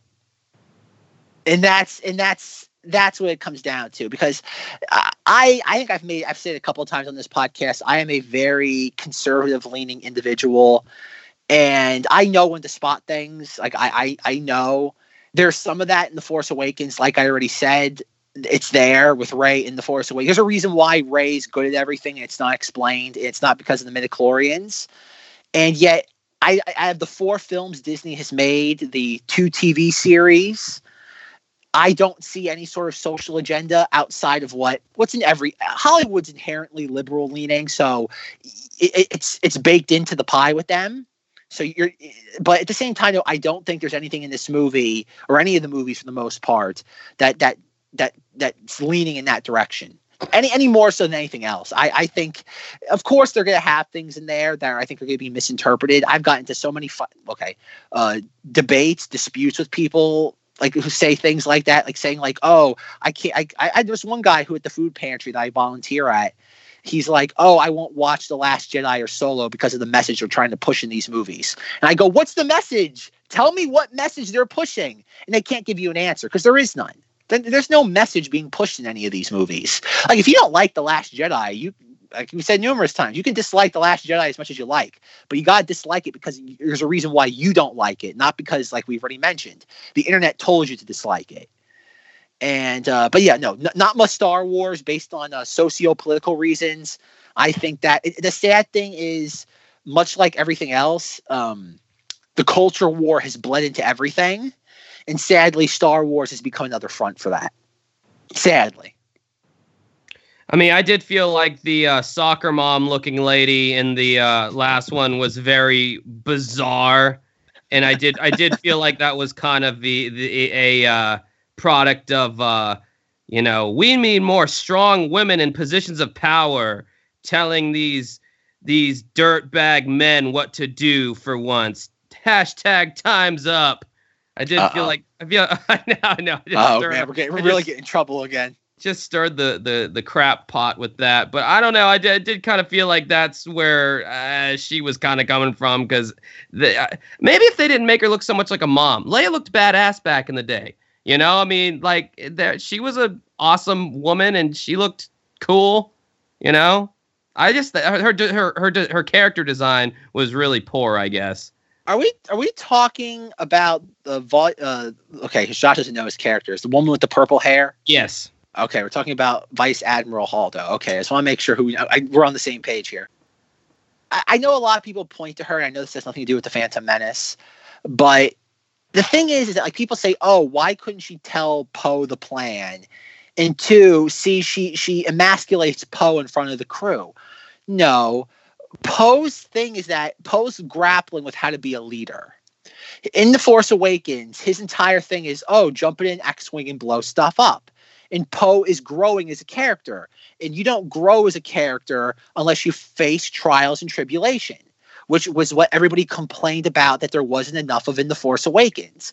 It's another layer of the people who cannot, again, everybody who complained about The Force Awakens got what they wanted in The Last Jedi, yet were too blinded by their, I don't know what you want to call it, to recognize it. And I think that's the weird thing. Rian Johnson answered every single fan criticism of The Force Awakens in The Last Jedi, and yet no one ever gave him the credit for it.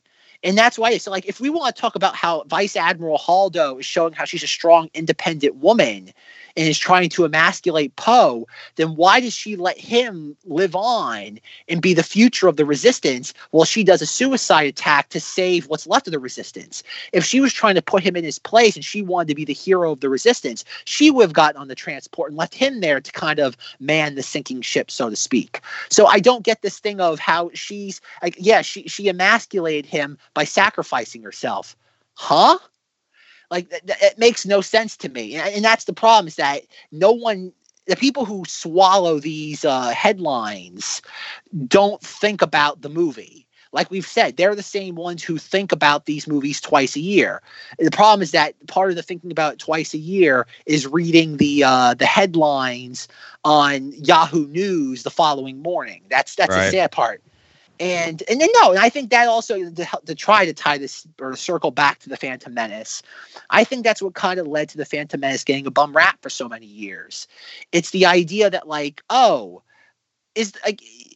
after 16 years between Return of the Jedi and the Phantom Menace, there's no possible way any film could live up to those expectations. It couldn't have. And it's the weird thing that's happening right now at The Force Awakens, is that like when the Phantom Menace came out, nobody complained about it. It's like we were already discussing with Attack of the Clones and Yoda. There was nobody complained about the movie walking out of it. The thing is that after enough time, people get disgruntled, or it's like what's happened, like what I'm doing with Avengers Endgame. I walked out of Endgame and I thought it was really neat. I still think it's really neat. The problem is that when you think about the movie in just the slightest way, it falls apart because it doesn't make sense. The movie's logic doesn't make sense. And that's what's going to happen. Mark my words. 3-4 years from now, much like we started to do with Avatar. Like when Avatar came out, nobody crapped on Avatar. You can't crap on a movie that's on its way to $2.7 billion. The same way nobody's crapping on Endgame. And yet, watch. 3 to 5 years from now, when we have Avatar 3 through 7, which was just announced, and we have whatever the next lightning in a bottle culturally, guess what? We're going to be crapping on Endgame, the fact that nothing makes sense in that movie. And it's just an inevitable part of, unfortunately, pop culture nowadays. It's like with Titanic. We crap on, it's funny, Titanic now has went from cultural touchstone to look how sappy this movie is to cultural touchstone again. It's this weird sort of cyclical thing we have in the culture right now that's, I don't want to call it toxic. I just think it's just part of just how things go. I would imagine back in 1960, people were back in the 1970s, people probably crapped on how schmaltzy Gone with the Wind and Casablanca were. I think that's just how we live. I think that's just how things work. We're always going to crap on the things of yesteryear, and how what we're doing now is so much more important than things in years past. And it takes time for, I don't want to say nostalgia, but it takes time for things to settle. Something has to kind of settle in and realize, wow, maybe this was trying to accomplish something that we weren't privy to at the time when it was gestating. End of the soapbox. Getting off the seat. See, that's what I said Zenger means. I live on the soapbox, and I have to get off of it every once in a while. The problem is that I'm so high up, I kind of break my neck as I hit the pavement. Well, I mean, when you're making valid points, it's not, it doesn't bother me, or anything. It's like, yeah, I mean, I agree with that, for the most part. I feel like people didn't complain as much back in I feel like people were just happy to have entertainment. Like back in the 70s, and, going to the theater was still kind of a magical experience. And now it's just kind of people just take all this kind of stuff for granted, with Netflix and all the various entertainment options, I don't know. That could be a naive way of looking at the past, but I think you're right, because it's funny. It's because I saw this a couple days, because obviously, Josh, the whole thing about people are talking about the fact that Netflix, staying at home, and people only go to the movie theaters now for the Avengers. Yeah, the Star Wars, big special effects things you got to see on the big screen. The spectacle movies. Yeah. And I saw this is during the Avengers Endgame deluge a couple weekends ago, where a lot of people were talking about who worked at movie theaters that weekend, saying we aren't staffed for this sort of thing. And people were taking pictures again, the cleaning crew of these theaters of after a showing of Endgame, and you had popcorn everywhere, much more exaggerated than it would be on a normal Friday or Saturday night. And I couldn't help but feel that movie theater, much like how you said, we don't value movies anymore because everything is so disposable, and it's everything is kind of like a Burger King. And that's kind of how the movie theaters felt going to see Avengers Endgame. As somebody who saw Avengers Endgame twice opening weekend, it felt like being online in a Burger King, McDonald's, Wendy's at 12:15. And anybody who's been online in a drive-through in a fast food restaurant at 12:15 can tell you it's a miserable experience. You're sitting there, the person ahead of you can barely tell the person taking the order what they want. The person taking the order can barely figure out what the person wants. And by the time you get your Big Mac or your Whopper, you realize you got a chicken sandwich with an apple pie instead of a Big Mac and a large order of fries. And I think that's what's kind of happening with media nowadays, is that we're so concerned about the process of getting it and getting it correctly. We forget at the end of the day, all we're trying to do is have our bellies fed. And that's the issue. We're kind of losing sight of the big picture here. It's think about it. If you're going to McDonald's for a Big Mac and fries, why are you going there? You're going there solely to be fed. So you're not hungry anymore. So if you get a chicken sandwich instead of a Whopper, is it the end of the world? No. Is it not what you originally wanted? Yes. But we're so concerned about the minutia of it in the case of The Phantom Menace, Jar Jar, Jake Lloyd, the special effects, that we lose sight of, this was all over in 1983. And I think that's the ultimate lesson from all this. And that's the weird thing that's happening right now with the current movies, with Avengers Endgame. 2 weeks ago, we were being sold Avengers Endgame as the last film of the MCU, and yet today they've announced 8 more films. It's okay, I guess that end of thing was only good for the marketing cycle that concluded on May 6th. Man, you sure do like talking about Avengers Endgame. I know we have okay. I know It's there's a because he has to resist the urge to talk about Lolita Battle Angel. If only I could get as much conversation out of Alita Battle Angel as I could about Avengers. I don't even know what that is. Don't, please. He won't keeps do it. talking about food. I'm hungry right now. Somewhere Zanger right now is in the drive-thru at Burger King trying to order a Whopper. No, it's not 12:15. I got a little bit to go. Ba-da-ba-ba-da-ba. I'm not loving it. All right, folks. I think Zanger closed that bit out better than I ever could. No, like I said, I know they have a portion of the audience that the stick to the issues crowd and hates it when I get off on like MCU, Marvel tangents. But no, I think if you're going to understand what decisions they're making at Lucasfilm right now, everything is trying to follow the Marvel model. And I don't think you're going to be able to fully understand what it is that Lucasfilm is doing if you don't understand what their corporate cousin is doing. And considering that the corporate cousin's going to have the first film to ever make $3 billion worldwide. Is it there yet? It's going based on the trajectory. It's going to get there. So did you not like Avengers Endgame, Zach? No, I thoroughly enjoyed it, despite the fact that it makes absolutely no sense when you think about it. Don't think about it. There you go.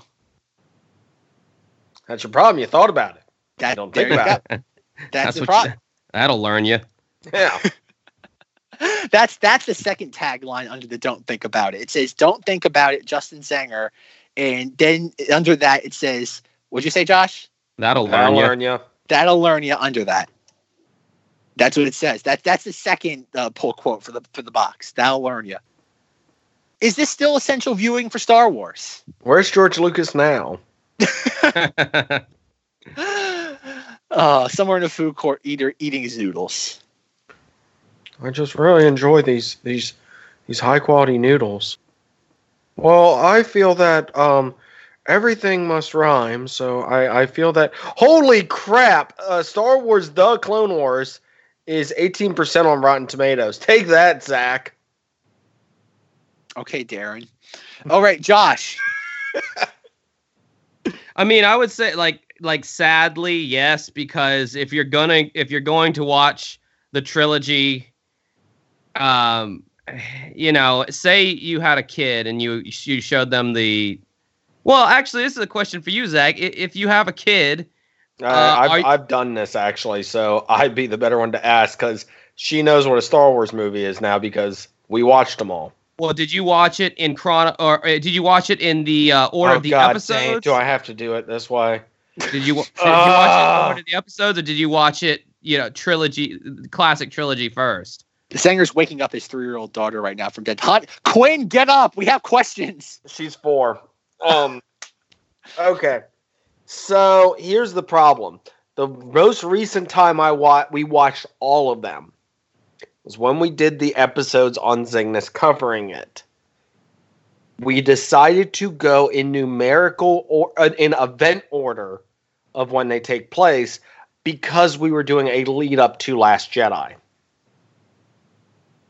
When we watch them when she gets older, Ellie will argue this with me because there's an entire episode of Zygnus discussing this. I say watch the unaltered original ones first. Then watch the first 3 because I feel it's better that way. Yeah, so I guess any way you slice it, episode 1 would be the whole prequels are for no reason other than to find out, how does Anakin become Darth Vader? I mean, that on paper that could be a super interesting story. Did it end up that way? I mean, that's up for debate, but if you watched it, even if you watch the classic trilogy first, you're still going to want to be like, oh, there exists a prequel that tells me how this creepy guy in this black suit became this creepy guy in a black suit. Like, hell yeah, I want to watch that, So yeah, I mean, I would say that would be essential viewing. Fair enough.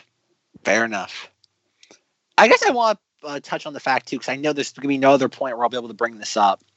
is that when when the Phantom Menace when Jorge released it in 3D in February of 2012, fascinating thing about that is that imagine you're George Lucas. It's the 3D craze. All the movies are in 3D. It's an easy way to make money. And so you're George Lucas. I've always intended my movies to be viewed in 3 dimensions. I always intended my movies being viewed through darkly tinted glasses while staring at a poorly lit movie theater screen. But my thing I think is most fascinating about Lucas is that Lucas is okay, I'm going to re-release the Star Wars in 3D with a 3D conversion. He doesn't start with the original trilogy. He starts with possibly the least popular film of the saga. That's up for debate. Yeah, we know your thoughts. But it's the idea. Think about it. George Lucas chooses first to release the Phantom Menace in 3D, and yet it still makes $40 million in the U.S. And this was February of 2012 was the hot spot of when prequel hatred was at its most unrefined, just oh god, it was like a cesspool. That's when you had Red Letter Media was really coming into its own. Simon Pegg was out there bashing it. Patton Oswalt was out there really doing his thing. The internet was really all the think pieces were really coming in hot and heavy. And I find that fascinating because then he does that in February of 2012, and then 9 months later, he sells the company to Disney. That's so fascinating. Well, for the record, I tried. Tried what, Mr. Lucas? I tried to capture the lightning in the bottle again, to get it back in there. Did you succeed? Well, I got this bottle of lightning right now, so you tell me. Is it right next to your plate of food court noodles? You stay away from those. But yeah, I guess I'm going to read my fortune cookie. Optimism. Outlook looks optimistic, huh? Guess I should go get another plate of noodles. There are so many ways that fortune cookie joke could have gone. Zenger, you have to. Okay, we might have to do an insert here. We might have to get some better ones. What's some other dime store wisdom that Lucas would sit there see in a cookie? You know what? Keep going. I'll work on it for a minute. Okay. But yeah, I find that the idea that Lucas, that had to be the canary in the coal mine for Lucas, was releasing it in 3D, picking the most unpopular film, releasing it in 3D, which at that point the gimmick the novelty was already wearing off, and it still makes money. I went to the midnight premiere of the Phantom Menace in 3D. And it was funny. All people did was laugh. It was like a Rocky Horror Picture Show type experience. If anybody in our audience went to go see the Phantom Menace in 3D, comment down below. I did not. If you saw it at midnight, I'll give you a thumbs up if you saw it at midnight too. Dear God. Think about it, folks. I saw that at midnight. It was glorious. Glorious Phantom Menace on the big screen. Okay, well, I got my plate of fortune cookies here, so let's crack open a few. The secret to film is that it's an illusion. Huh. You know what? I'd have to agree with that. Here's the next one. You can't do it unless you can imagine it. Very poignant. I figured, okay. For the record, I was expecting things like more George Lucas quotes in the Phantom Menace, the Jedi just cut them up slice them up like butter, or like a hot knife through warm butter. Storytelling is about 2 things. It's about character and plot and merchandising. Oh, I listed 3 things. My bad. Yippee. Yes, that was exactly what I wanted it to be. This is the height of my excitement. I could never be more excited than this. I thought Star Wars was too wacky for the general public. As a Western, The Magnificent Seven was a pretty good film. I don't think it was interesting or as multi-faced as Seven Samurai. All right, let me put on my glasses. Oh, I already had them on. All right. I gotta go to the wedding. My ex-wife will be there. My new wife will be there. But I'm gonna have to take a very deep breath and be a good person and sit through it, just enjoying the moment. Like I enjoyed the scene where Jar Jar. I'm getting sidetracked because it is what it is, and it's a Mr. Lucas, are you having a stroke? Consistent decision that I made, just like when I created that lovable character Jar Jar. Oh my God! Real quote, folks. Real quote. All right. I've been reading real quotes the entire time over here, but nowhere near as entertaining. All right, you two. Anything else about the Phantom Menace, or can we wrap this up? Wrap it up. I'll take it. So concludes this episode of the Knights of Vader, a Star Wars podcast. Check out our Facebook group, Knights of Vader. You'll find Zenger there, Josh, the whole gang, maybe even Force Ghost Jim if you catch him when the wind blows right. Find us on Instagram at KOV Podcast. If you like what you hear, please rate, review, and subscribe to us on iTunes or whatever podcasting platform you're currently listening to us on. Thank you to An Inferiority Complex for providing our theme song. Check out the show notes to hear more from them. For questions, comments, concerns, or snide remarks, contact me, Zach, on Twitter, at Cinemodities, and come hear me on the Cinemodities podcast, where I'll be talking about Little Shop of Horrors, starring Rick Moranis and other people whose name I can't remember right now. Besides me, Zenger, where can people find you? You can find me every week yelling about nerdy stuff over on the Zing This podcast. And our Renaissance man himself, the abusive stepfather of Knights of Vader, Mr. Josh Cannon, where can people find you when you're not abusing your Star Wars child? Shut up! Get back to work! Daddy, not the bell again. Your mother's a You were a mistake.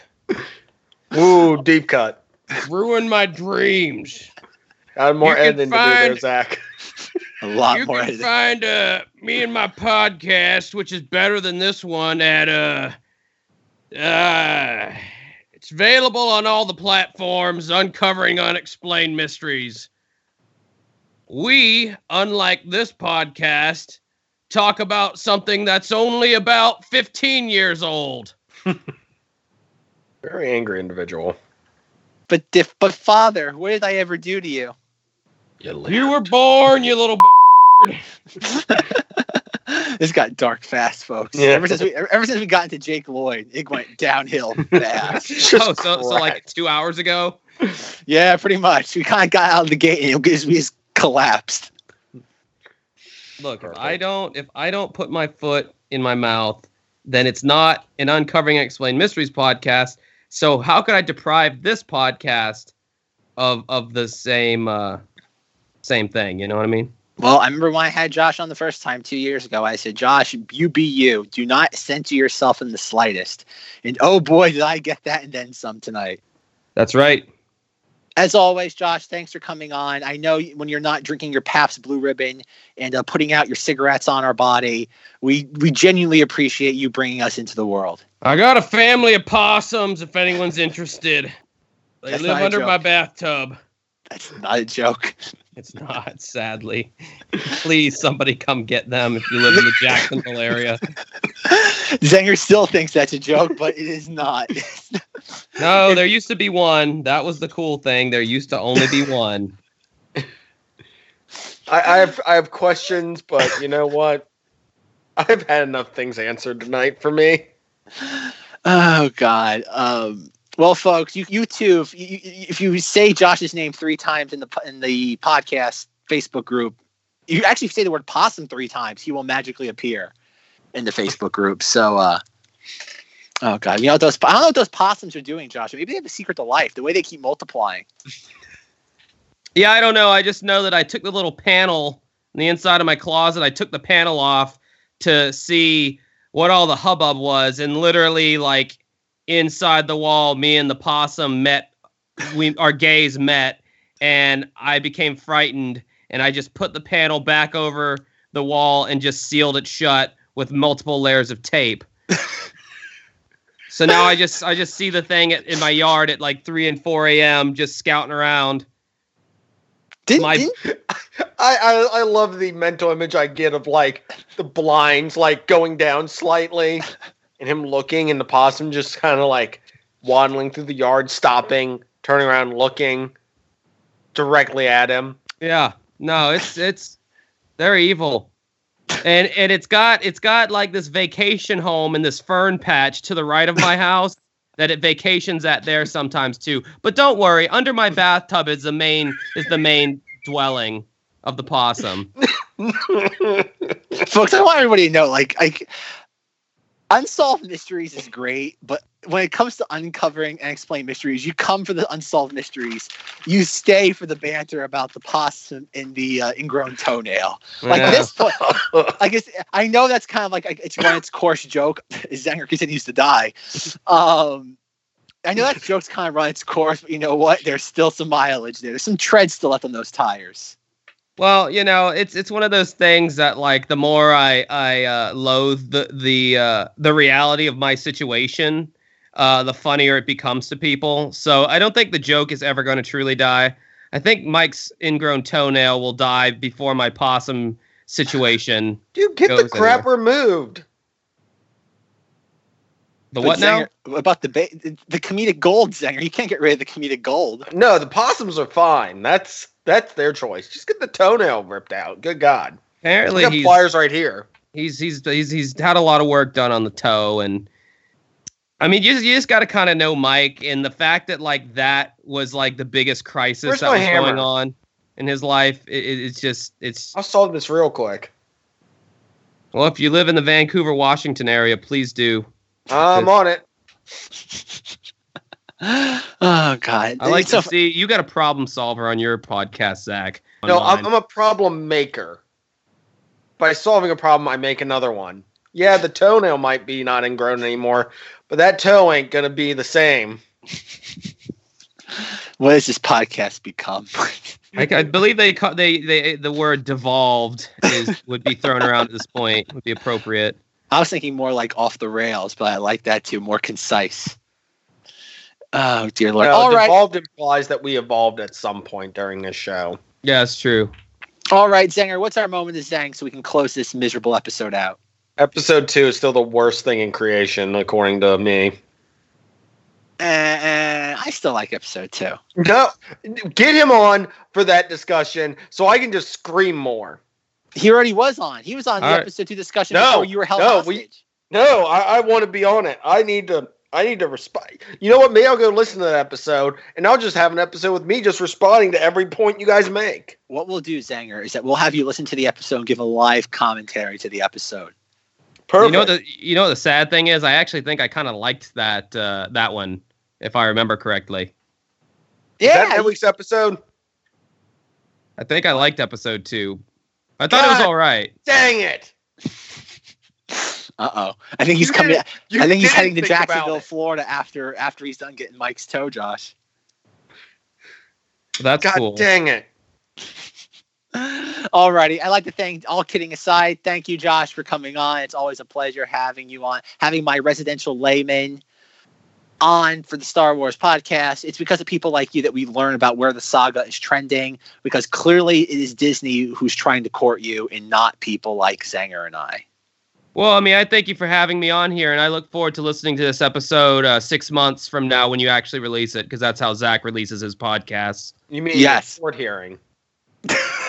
No, yeah. Well, when I get my summons to appear in the court, the people's court, that people will not get because that was clearly edited out of the episode. 1, 2, 3, Yeah. 4. Alrighty. I keep referencing it. Oh God.